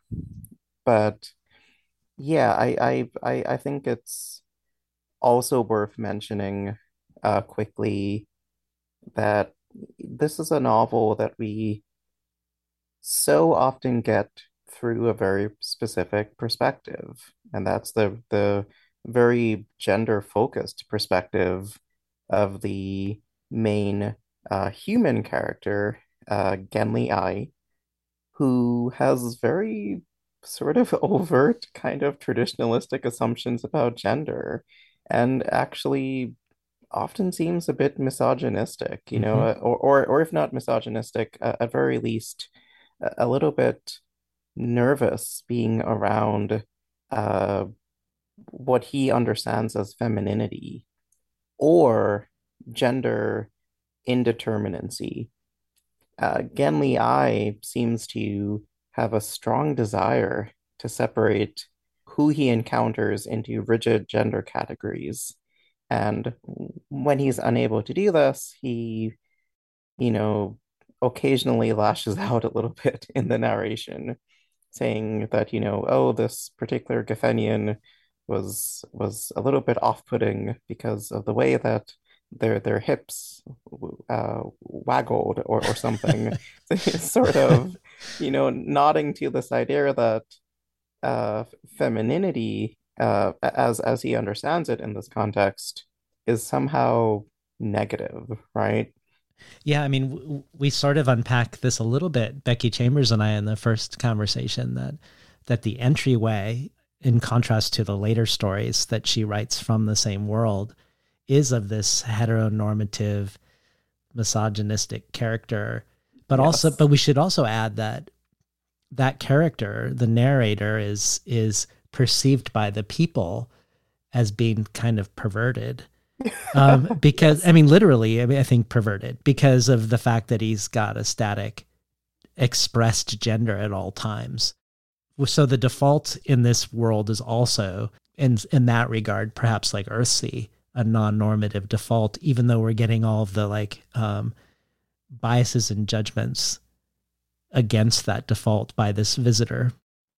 I think this is what Le Guin excels at, though, right? The fact that we have this sort of terrestrial perspective on the one hand, which, like all too many humans, tends to want to have a very clear sense of who somebody is in terms of gender, and also has patriarchal assumptions.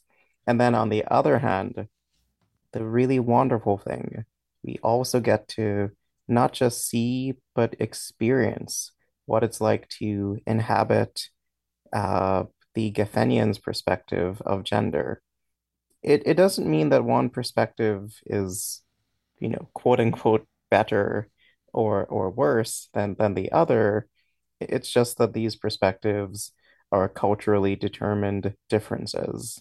Right. But being able to feel them, not just to be told this is what they think, but to actually inhabit their perspectives, I think is so powerful.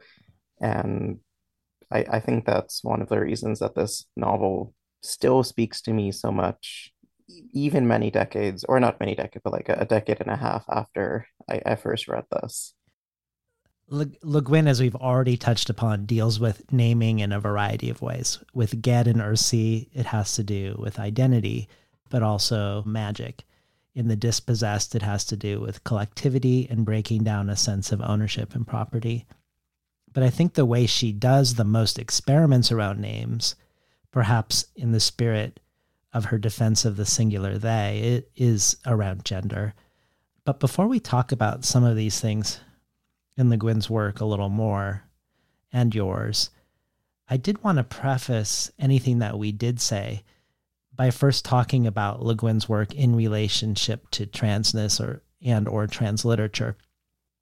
As part of the 2016 James Tiptree Symposium celebration of Le Guin's life and work, which Le Guin herself attended part of that included 3 scholarly engagements by trans writers with The Left Hand of Darkness.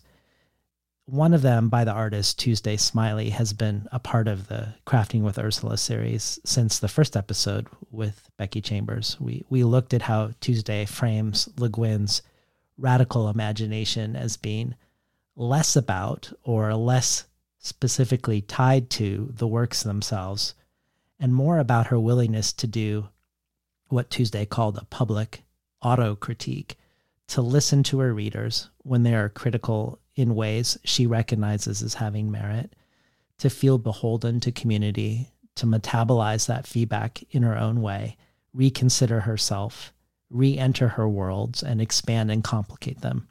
And then to often write about her process within her nonfiction, such as her essay, Is Gender Necessary?, which she later felt uncomfortable with, that she felt she wrote maybe defensively, but instead of rewriting it or entirely disowning it, her revision sort of annotates the original down the margins. So she leaves an archival record of that process and her own growth. Tuesday called this Le Guin's use of imagination as a radical practice. And I think we can see the spirit of that 3 writers who are all critiquing as much as extolling Left Hand of Darkness are part of a celebration of Le Guin's life while she's still alive, and she's even attending in part. That critique was part of the celebration.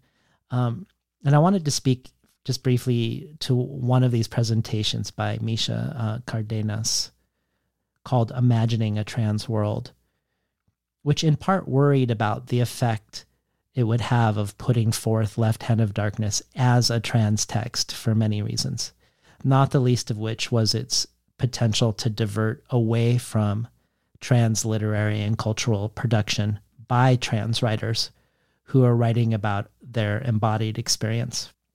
As Cardenas says, Le Guin wasn't aiming to write about transness. She didn't research trans identity or know trans people when she wrote the book, and that she was doing a thought experiment by her own account.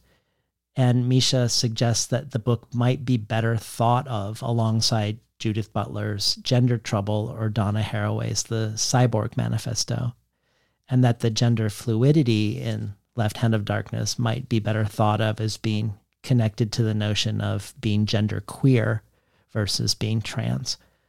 But I know you yourself have written about this question of what is trans literature, and I love the spirit in which you write about it, not coming to a fixed conclusion, but sort of looking into and showing a wide range of differing and contradicting opinions.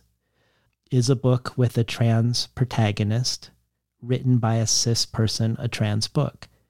Is a book by a trans writer that doesn't deal with transness or even gender at all, is that trans literature? And so on.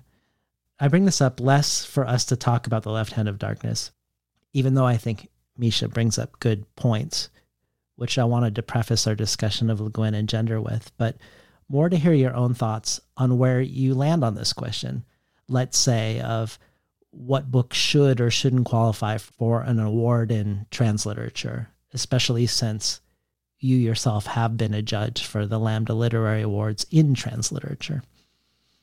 It's a fantastic question. And it's not a question that I think will necessarily ever have a sort of definitive answer that every writer, every judge, every critic agrees on.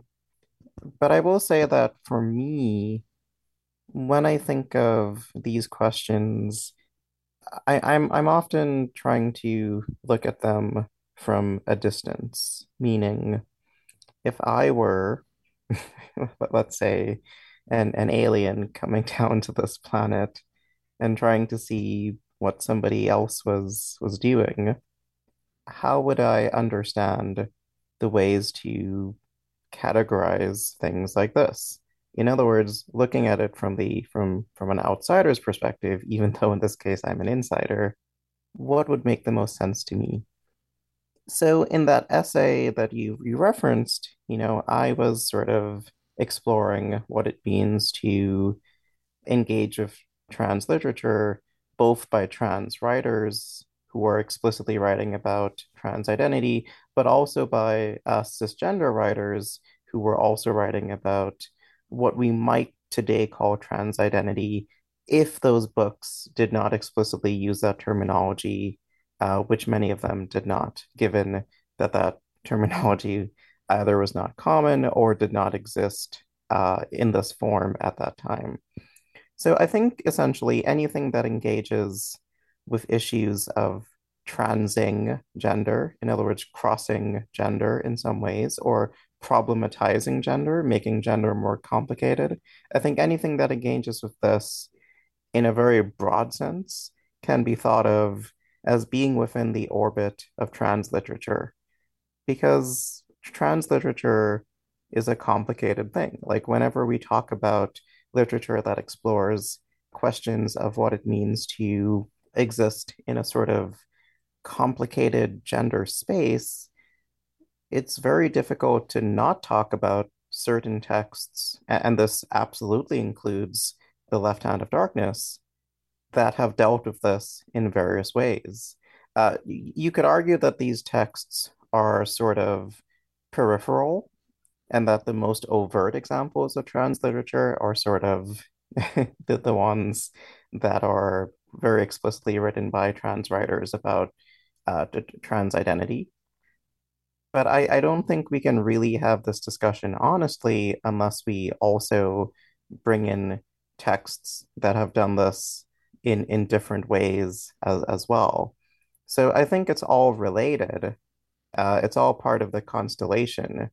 Uh, and that's why for me, talking about trans literature and really any literature includes texts that might not be found in the if there were a trans literature section of a bookstore, wouldn't that be great? But if there were, these texts might not always be there, but they are relevant to the discussion.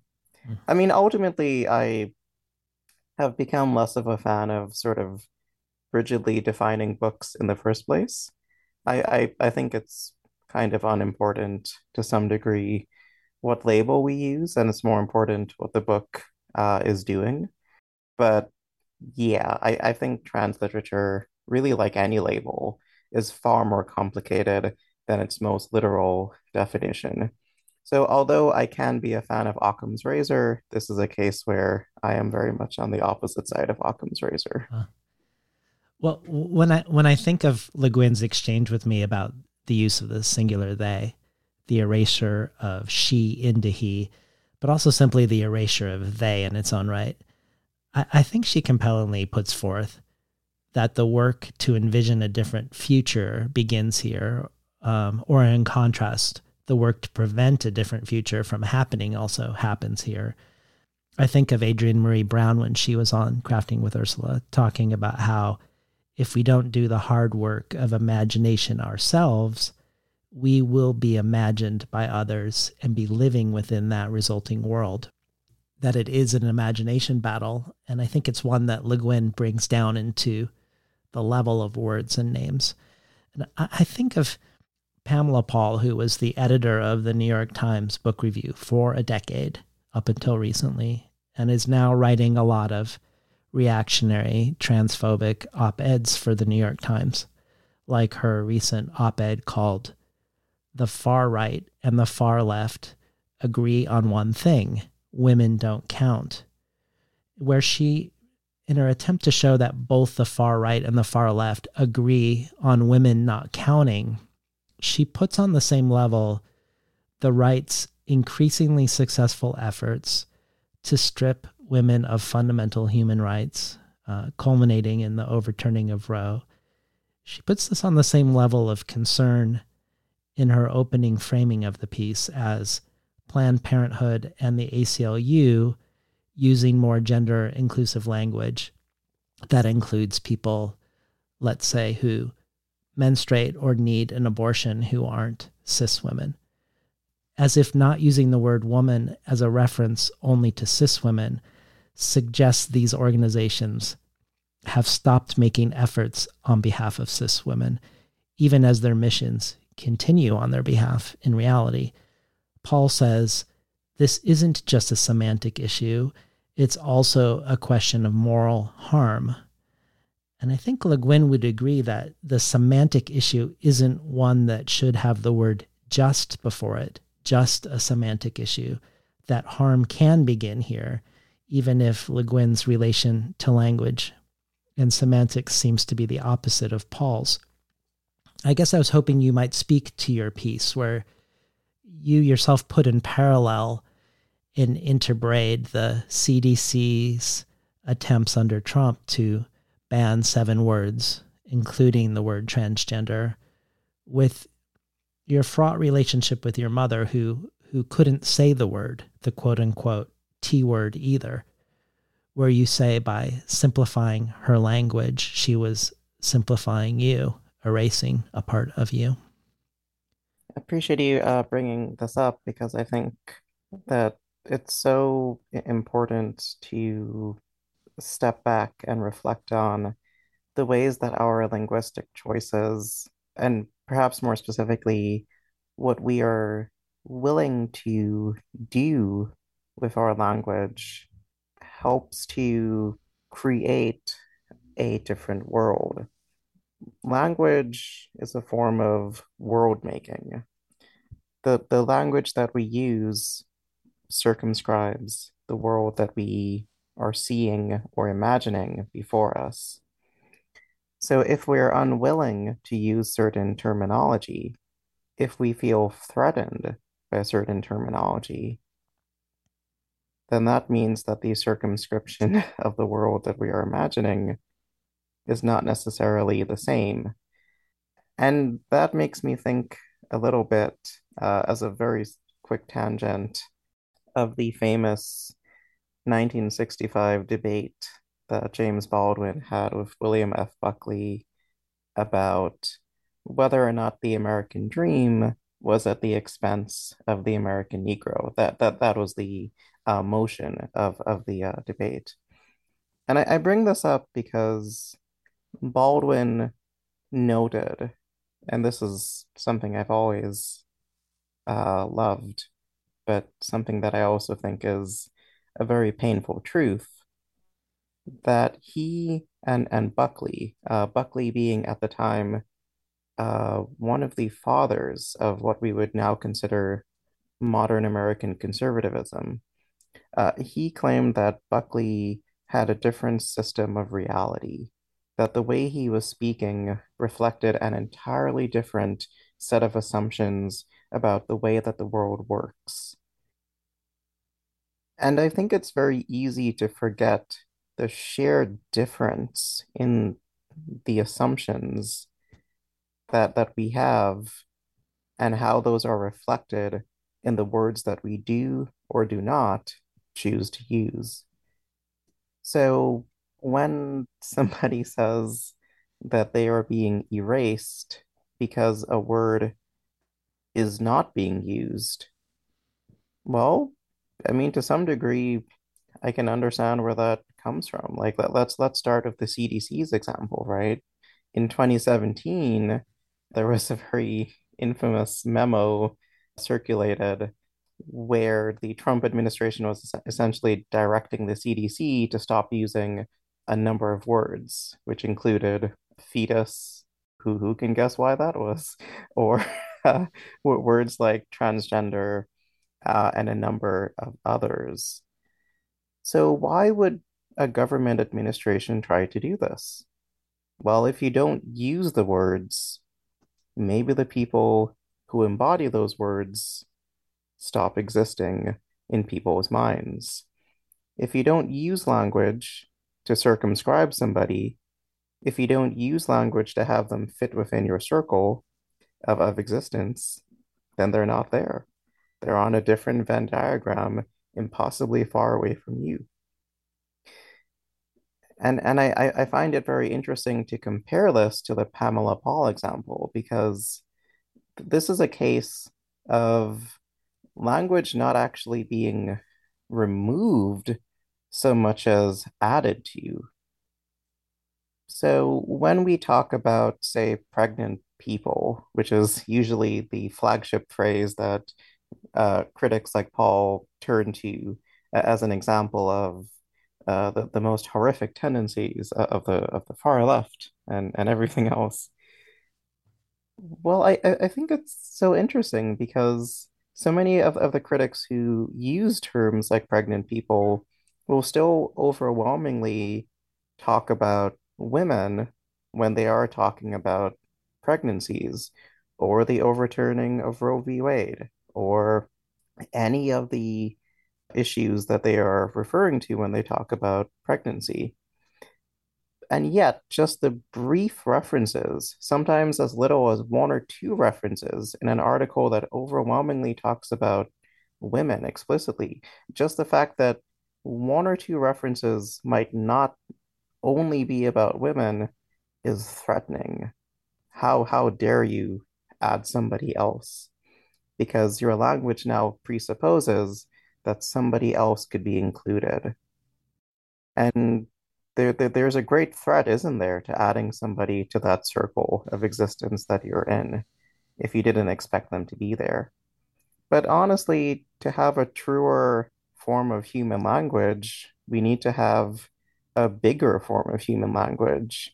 I disagree with Le Guin a little bit about the idea of so-called made-up pronouns because, I mean, first of all, all of language is made up. There's no such thing as anything that's not made up.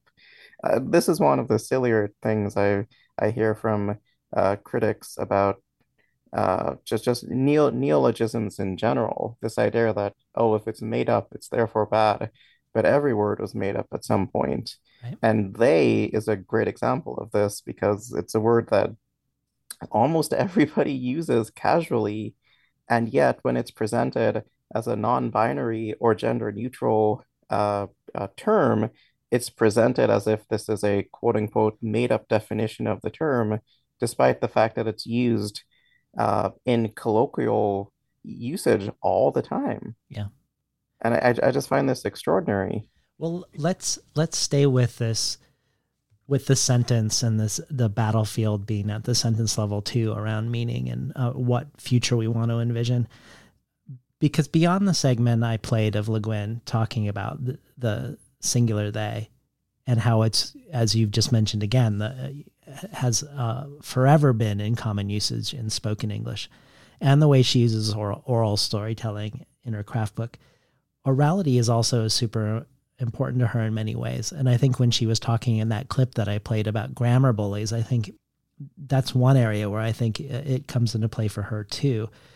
We talk about this in my translation conversation with Maria Devana Headley about how Le Guin in her essay, Text, Silence, Performance, talks about how people used to be aware that the written word was the visible sign of an audible sign, and that the audible sign was itself an event in the world, often associated with performance, and that connection between the written and the oral has been weakened, with the oral now greatly devalued.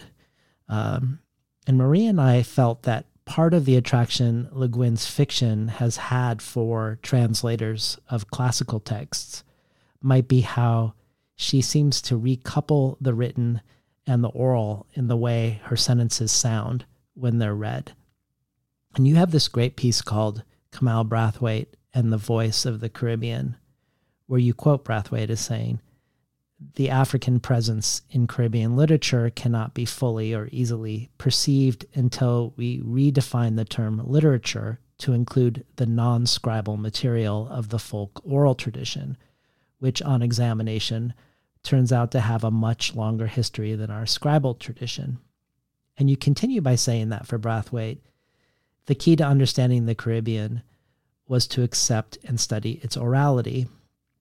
And I think of orality in relation to what Le Guin was speaking to regarding the grammar bullies, how vernacular language is seen as lesser than, and at best is a stepping stone toward properly speaking a language.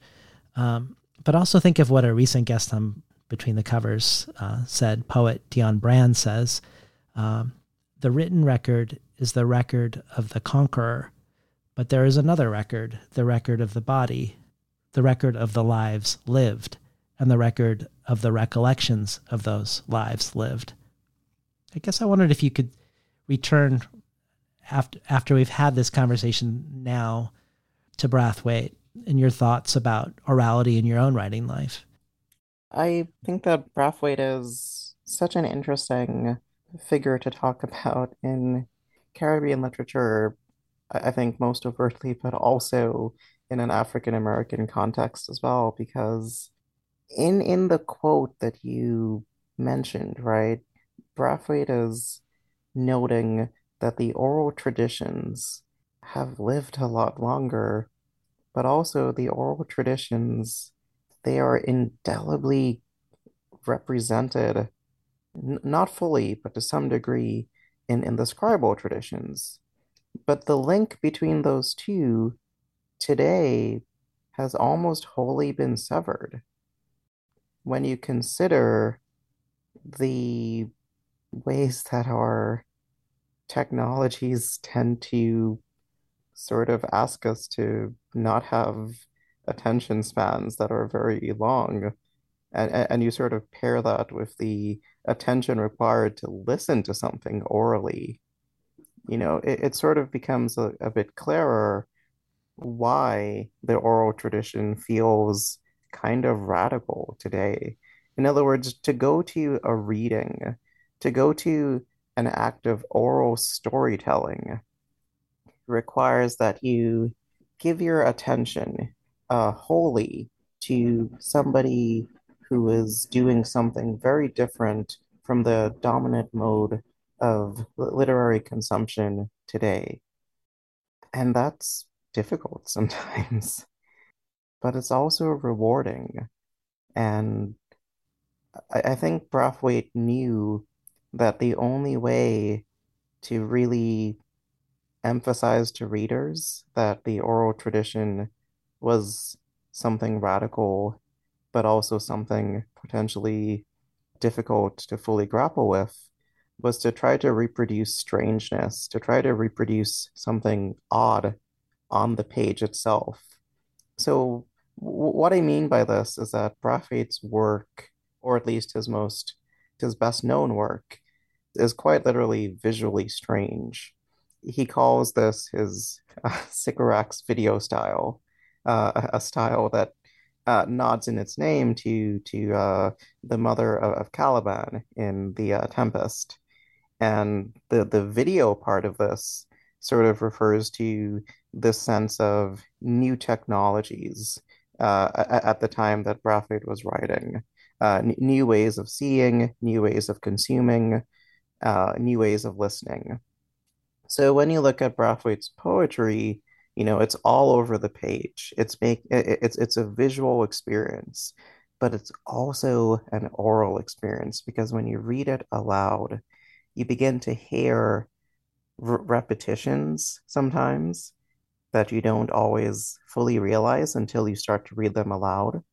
You begin to hear rhythms, you begin to hear things that are not just as obvious when you're just reading them on the page. So the larger point I'm trying to make is that for a writer like Brathwaite, reading something aloud can allow you to access something that's a little bit different from just reading it on the page. I don't know that that's always true of every piece of writing that exists, but I do think the way we encounter it certainly can influence very strongly how we feel about anything from the rhythm of its sentences to even what we think about its characters. So listening to something orally versus reading it, I think can strongly influence every aspect of what our encounter with a piece of art feels like. Yeah. Well, to return one last time to Le Guin naming and gender, it feels like we at least have to mention a story of hers called Nine Lives, partially at least because it was published in Playboy, and where Playboy was worried that their readership would be nervous about reading a story by a woman. So they published Le Guin's story with her first initials and last name so that people could presume she were a man. The only time she did this in her career, the only time she acquiesced to this, and which she later wished that she hadn't. Weirdly, it's also a story that President Lyndon Johnson found in Playboy and loved and heavily endorsed, which led to its popularity, is about these two miners, Alvaro and Owen, on a distant planet. Earth is still around, but largely wrecked, and a set of 10 clones arrive to help them with a mining project. They are all named John Chow, but have different middle names. They were cloned from a genius who was a biomathematician and a cellist and an undersea hunter interested in structural engineering who died before he had worked out his major theories. And the idea is that 10 people cloned from the same person will work better as a team when doing these mining expeditions, but particularly so if cloned from this particular genius guy. So these 10 genetically identical people make up a team who are all individually trained differently from each other. But what is wild is the 10 clones are half women and half men, all named John Chow, and all who have non-monogamous recreational sex with each other when they're not working. And here's how they explain how they could all be clones and yet half women and half men. The different clones are referred to by their middle names, which are different Hebrew letters. First is Gimel, speaking about the man they are cloned from. He died at 24 in an air car crash. They couldn't save the brain, so they took some intestinal cells and cultured them for cloning. Reproductive cells aren't used for cloning since they have only half the chromosomes. Intestinal cells happen to be easy to despecialize and reprogram for total growth. All chips off the old block, Martin said valiantly. But how can some of you be women? Beth took over. It's easy to program half the clonal mass back to the female. Just delete the male gene from half the cells and they revert to the basic, that is, the female. It's trickier to go the other way, have to hook in artificial Y chromosomes, so they mostly clone from males, since clones function best bisexually. I have no idea if this tracks or not with what we know about cloning in biology, but I love the spirit of this, and it makes me think of how Le Guin herself as a person is kind of trying to delete the male gene in her own writing and to find a different way to write as a woman, something that I explore with her biographer, Julie Phillips, when we're talking about The Writing Mother, that Le Guin recognizes something about how feminists are critiquing her as being true and wants to figure out a new mode of writing that reflects her own subject position as a writer. And one of the things that I think makes Le Guin this fascinating subject for this series, and as a writer in general, is this mix, which you've also referred to in your own experience, her mix of being visionary and limited at the same time, but someone who ultimately seems maybe visionary in relation to her limits that almost make the limits seem like assets.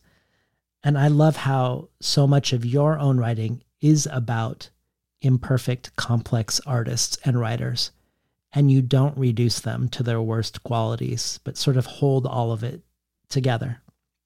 I was hoping you would speak to James Baldwin for us in light of Le Guin's, what I would call Le Guin's gender journey. I have always thought of Toni Morrison and James Baldwin as writers who seem fully formed in some way, that they were just purely visionary. So I was surprised and super fascinated by several conversations of yours where you talk about the conversation that Baldwin had with Audre Lorde, where she critiques him around not recognizing the ways he has power as a man. And in this conversation, which I went and looked for, she constantly, very graciously, keeps giving him these off-ramps to exit his position, but he keeps doubling down on the black man being the bottom of the hierarchy, and that while she says she can't imagine what it must be like to be a black man, he presumes to say he can understand being a woman. And I would love for you to maybe frame this, as you have before in other talks, in relationship to a late novel of his, which you've suggested may be in response to taking some of Audre Lorde's criticisms to heart. This is a really complicated subject, but one that I think is well worth unpacking. I want to just firstly say that, yes, I always try in my writing to try to hold this idea of people as complicated beings, as beings who are in flux. To be completely honest, I would never want to reduce somebody simply to a mistake that they made, or conversely to something remarkable that they did. Because everybody is far more interesting to me when viewed as beings who don't always understand what it means to be anything other than themselves. Because at the end of the day, that's all of us. We only know really what it's like to be in our own shoes, much as we try to do the opposite. So with that as a bit of a preface, Baldwin was intensely interested in understanding what it meant to be perceived by others, particularly white Americans, but also by white Europeans, particularly when he was in France, as a black man. And to a lesser degree, but certainly no less important of a degree, as a queer man as well. So when Baldwin started writing fiction, he first went a slightly more conventional route of talking about Black Americans in Harlem, or more specifically, throughout Manhattan, but also, in Go Tell It on the Mountain, where we're going to other parts of America as well when we explore the characters' pasts. And this was material that Baldwin had lived, growing up the stepson of a preacher. But in Baldwin's most famous queer novel, Giovanni's Room, Baldwin uses a protagonist who is a white man named David in Europe, and we have this very interesting situation where Baldwin tries to get this published, and his publishers initially don't want to release this book under his name because they think this is not a James Baldwin book. This is about a white gay man. What will your readers think? And interestingly enough, the first publication of the book, if I remember this correctly, did not even have his author photograph because there was this fear that if readers knew the identity of the writer of this book, if his picture was there, they would not read it. So Baldwin had already been pigeonholed at this early point of his career, in terms of what he was expected to be able to write. I bring up all of this as a preface because I think it informs this discussion of Audre Lorde to some degree, and also that late book that you're referring to, which I believe is If Beale Street Could Talk. I think that Baldwin, had a strong desire to feel that he understood what it was like to be the other, because in so many ways, Baldwin did understand what it was like to be seen as the other, as a black man, as a queer man, also as somebody who cast aside his religion, as somebody who widely self-described as ugly. I've never thought that Baldwin was ugly, but he strongly believed he was hideous because his stepfather, described him as such. And this was a complex that you can see in Baldwin's writing reproduced over and over. So, with all of that in mind, I think Baldwin had a strong desire to try to understand what it was like to inhabit the experiences of those who were different from him. In If Beale Street Could Talk, he famously has a female protagonist. And I think it's actually a very interesting depiction of life as a young, pregnant Black woman. It's a remarkable book.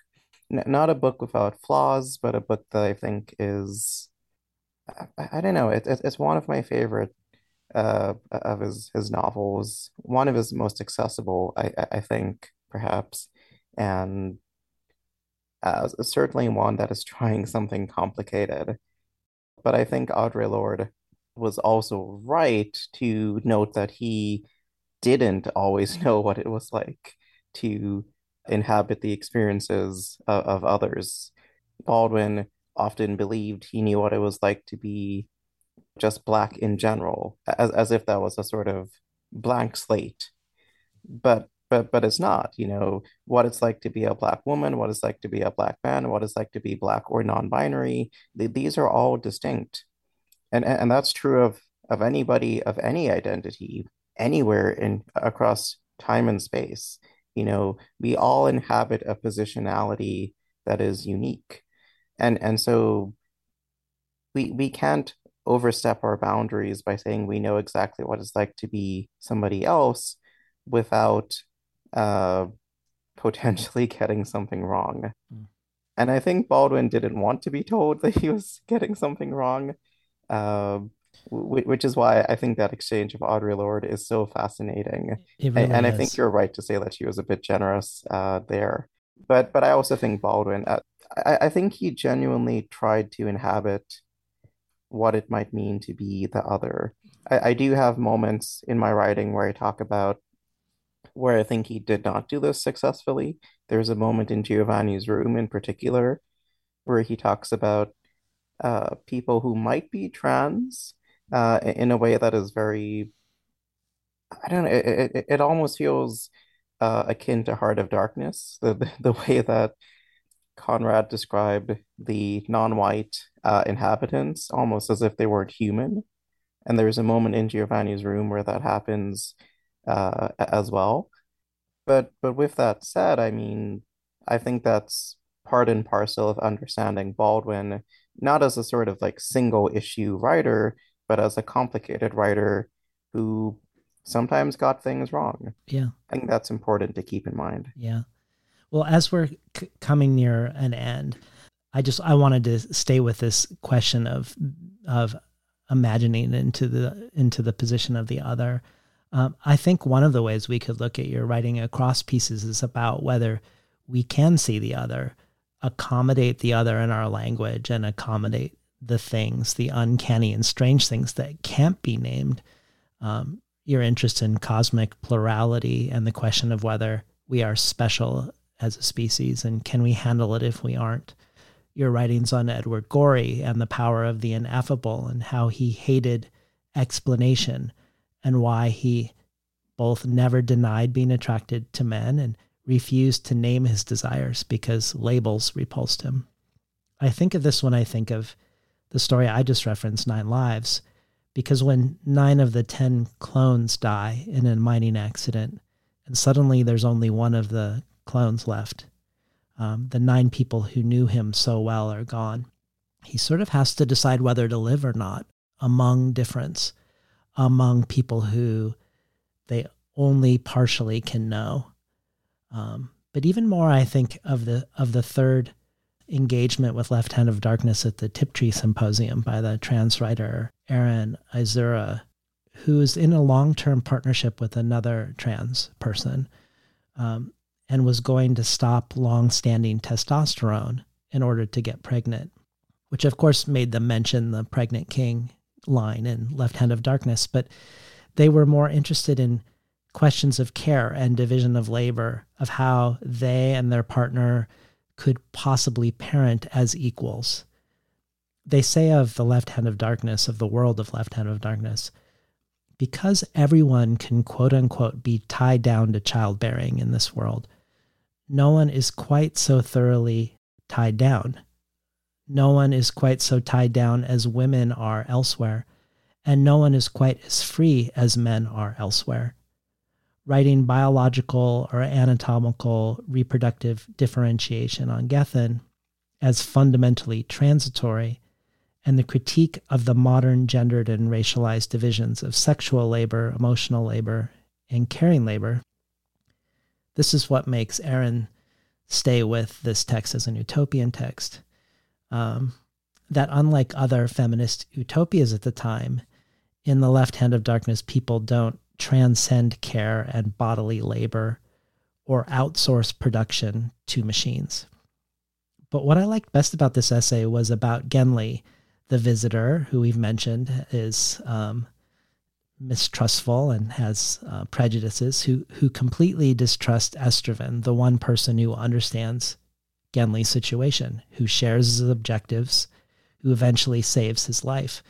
Genli can't see that he's not alone in this situation, that the person he perceives as his enemy is actually his friend, that he can't get past Estraven's gender ambiguity as alien and thus not trustworthy, but that through shared labor, they find a place of nurturing and care.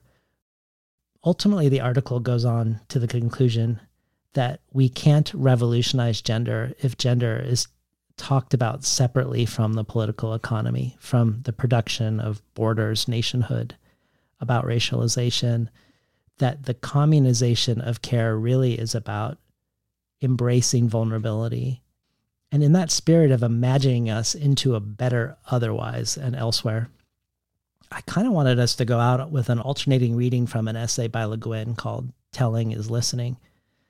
But first, did you have any last thoughts you wanted to say before we did? Just really quickly, that I think it's so fascinating to me to try to imagine what it's like to be completely honest, anybody or anything that is not me. And that this impulse that we're talking about, right? Whether or not you can understand the other is something that I think is probably always going to be inescapably complex, because there are power dynamics that come into play when we talk about inhabiting the perspectives of the other. The fact that this has been wielded for racism, for sexism, for homo and transphobia. Uh, I think it's understandable that people tend to flinch a little bit when thinking of somebody who's not from one group writing about the perspectives of another. And I do understand that, but I think very quickly that to take a step back and try to inhabit the perspectives of somebody entirely unlike you on the surface is one of the most important things that I think we can do as humans. And I like thinking of what it might be like to be a sentient crystal on a distant planet. I use this image in my head a lot. What would it be like to look up and see a sky utterly unlike mine? How would my assumptions change? How would my day to day change? Would I have a day at all? What is it like to be something not like me in any sense? And I think Le Guin certainly wandered this too. And I think we go some way towards healing these inequalities by beginning to have these questions in mind. It's certainly not all of the work we need to do, but I think it's a beginning. Well, let's go out with a little reading from this strange and funny piece of Le Guin's. Yes. Telling is Listening. In most cases of people actually talking to one another, human communication cannot be reduced to information. The message not only involves, it is, a relationship between speaker and hearer. The medium in which the message is embedded is immensely complex, infinitely more than a code. It is a language, a function of a society, a culture, in which the language, the speaker, and the hearer are all embedded. In human conversation, in live, actual communication between or among human beings, everything transmitted, everything said is shaped as it is spoken by actual or anticipated response. Live face-to-face human communication is intersubjective. Intersubjectivity involves a great deal more than the machine-mediated type of stimulus response currently called interactive. It is not stimulus response at all, not a mechanical alternation of pre-coded sending and receiving. Intersubjectivity is mutual.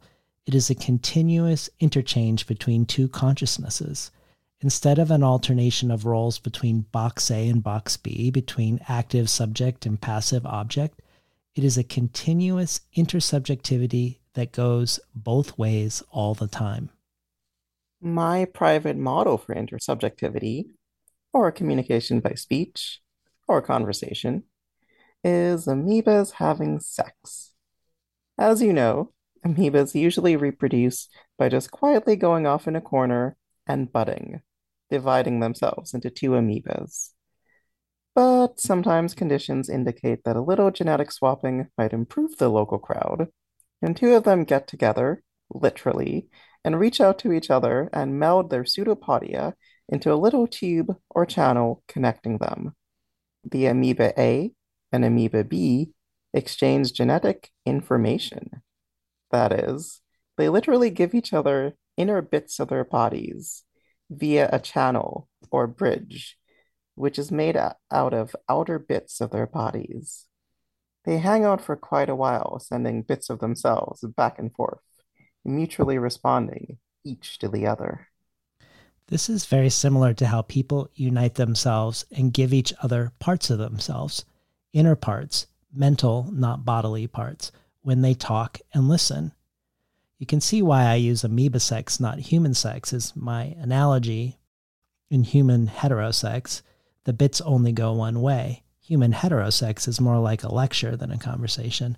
Amoeba sex is truly mutual because amoebas have no gender and no hierarchy. I have no opinion on whether amoeba sex or human sex is more fun. We might have the edge because we have nerve endings, but who knows? Two amoebas having sex, or two people talking, form a community of two. People are also able to form communities of many through sending and receiving bits of ourselves and others back and forth continually through, in other words, talking and listening. Talking and listening are ultimately the same thing. When you speak a word to a listener, the speaking is an act, and it is a mutual act. The listener's listening enables the speaker's speaking. It is a shared event, intersubjective. The listener and speaker entrain with each other. Both the amoebas are equally responsible, equally physically, immediately involved in sharing bits of themselves. Sound is dynamic. Speech is dynamic. It is action. To act is to take power. To have power, to be powerful. Mutual communication between speakers and listeners is a powerful act. The power of each speaker is amplified, augmented by the entrainment of the listeners. The strength of a community is amplified, augmented by its mutual entrainment in speech. This is why utterance is magic. Words do have power. Names have power. Words are events. They do things, change things. They transform both speaker and hearer. They feed energy back and forth and amplify it. They feed understanding or emotion back and forth and amplify it. The living tongue that tells the word, the living ear that hears it, bind and bond us in the communion we long for in the silence of our inner solitude. It was such a great experience to spend these hours together. Thank you so much for having me. We've been talking today to writer and editor Gabrielle Bellot. See you next month for another episode of Crafting with Ursula.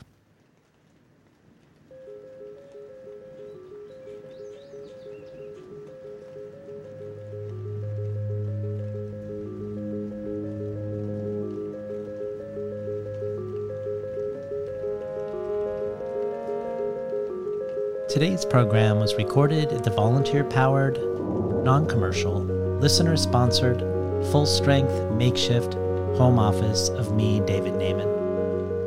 More of Gabrielle Bellot's work can be found at Gabrielle Bellot, BELLOT.com. If you enjoyed today's conversation, consider transforming yourself from a listener to a listener supporter. Learn about the potential gifts and rewards of doing so at patreon.com/betweenthecovers. These include the bonus audio archive with readings from everyone from Daniel Jose Older to N.K. Jemisin, Ted Chiang to Carmen Maria Machado. There are also rare Le Guin collectibles, the possibility of joining the Tin House Early Reader subscription, receiving 12 books over the course of a year, months before they're available to the general public, and much, much more. Again, you can find out more at patreon.com/betweenthecovers. Or if you prefer a one-time donation, you can also do this by PayPal at tinhouse.com/support. I'd like to thank Arwen Curry for the audio of Ursula from the documentary Worlds of Ursula K. Le Guin that is featured in our introduction.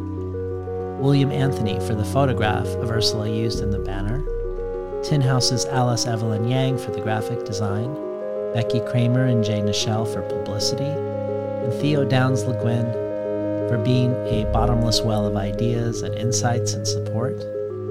And finally, the music you hear, called River Song, and the music in the introduction, Heron Song, come from the collaborative album by Todd Barton and Ursula Le Guin called Music and Poetry of the Kesh. Thanks to Todd Barton for granting permission for its use. See you next month for another episode of Crafting with Ursula.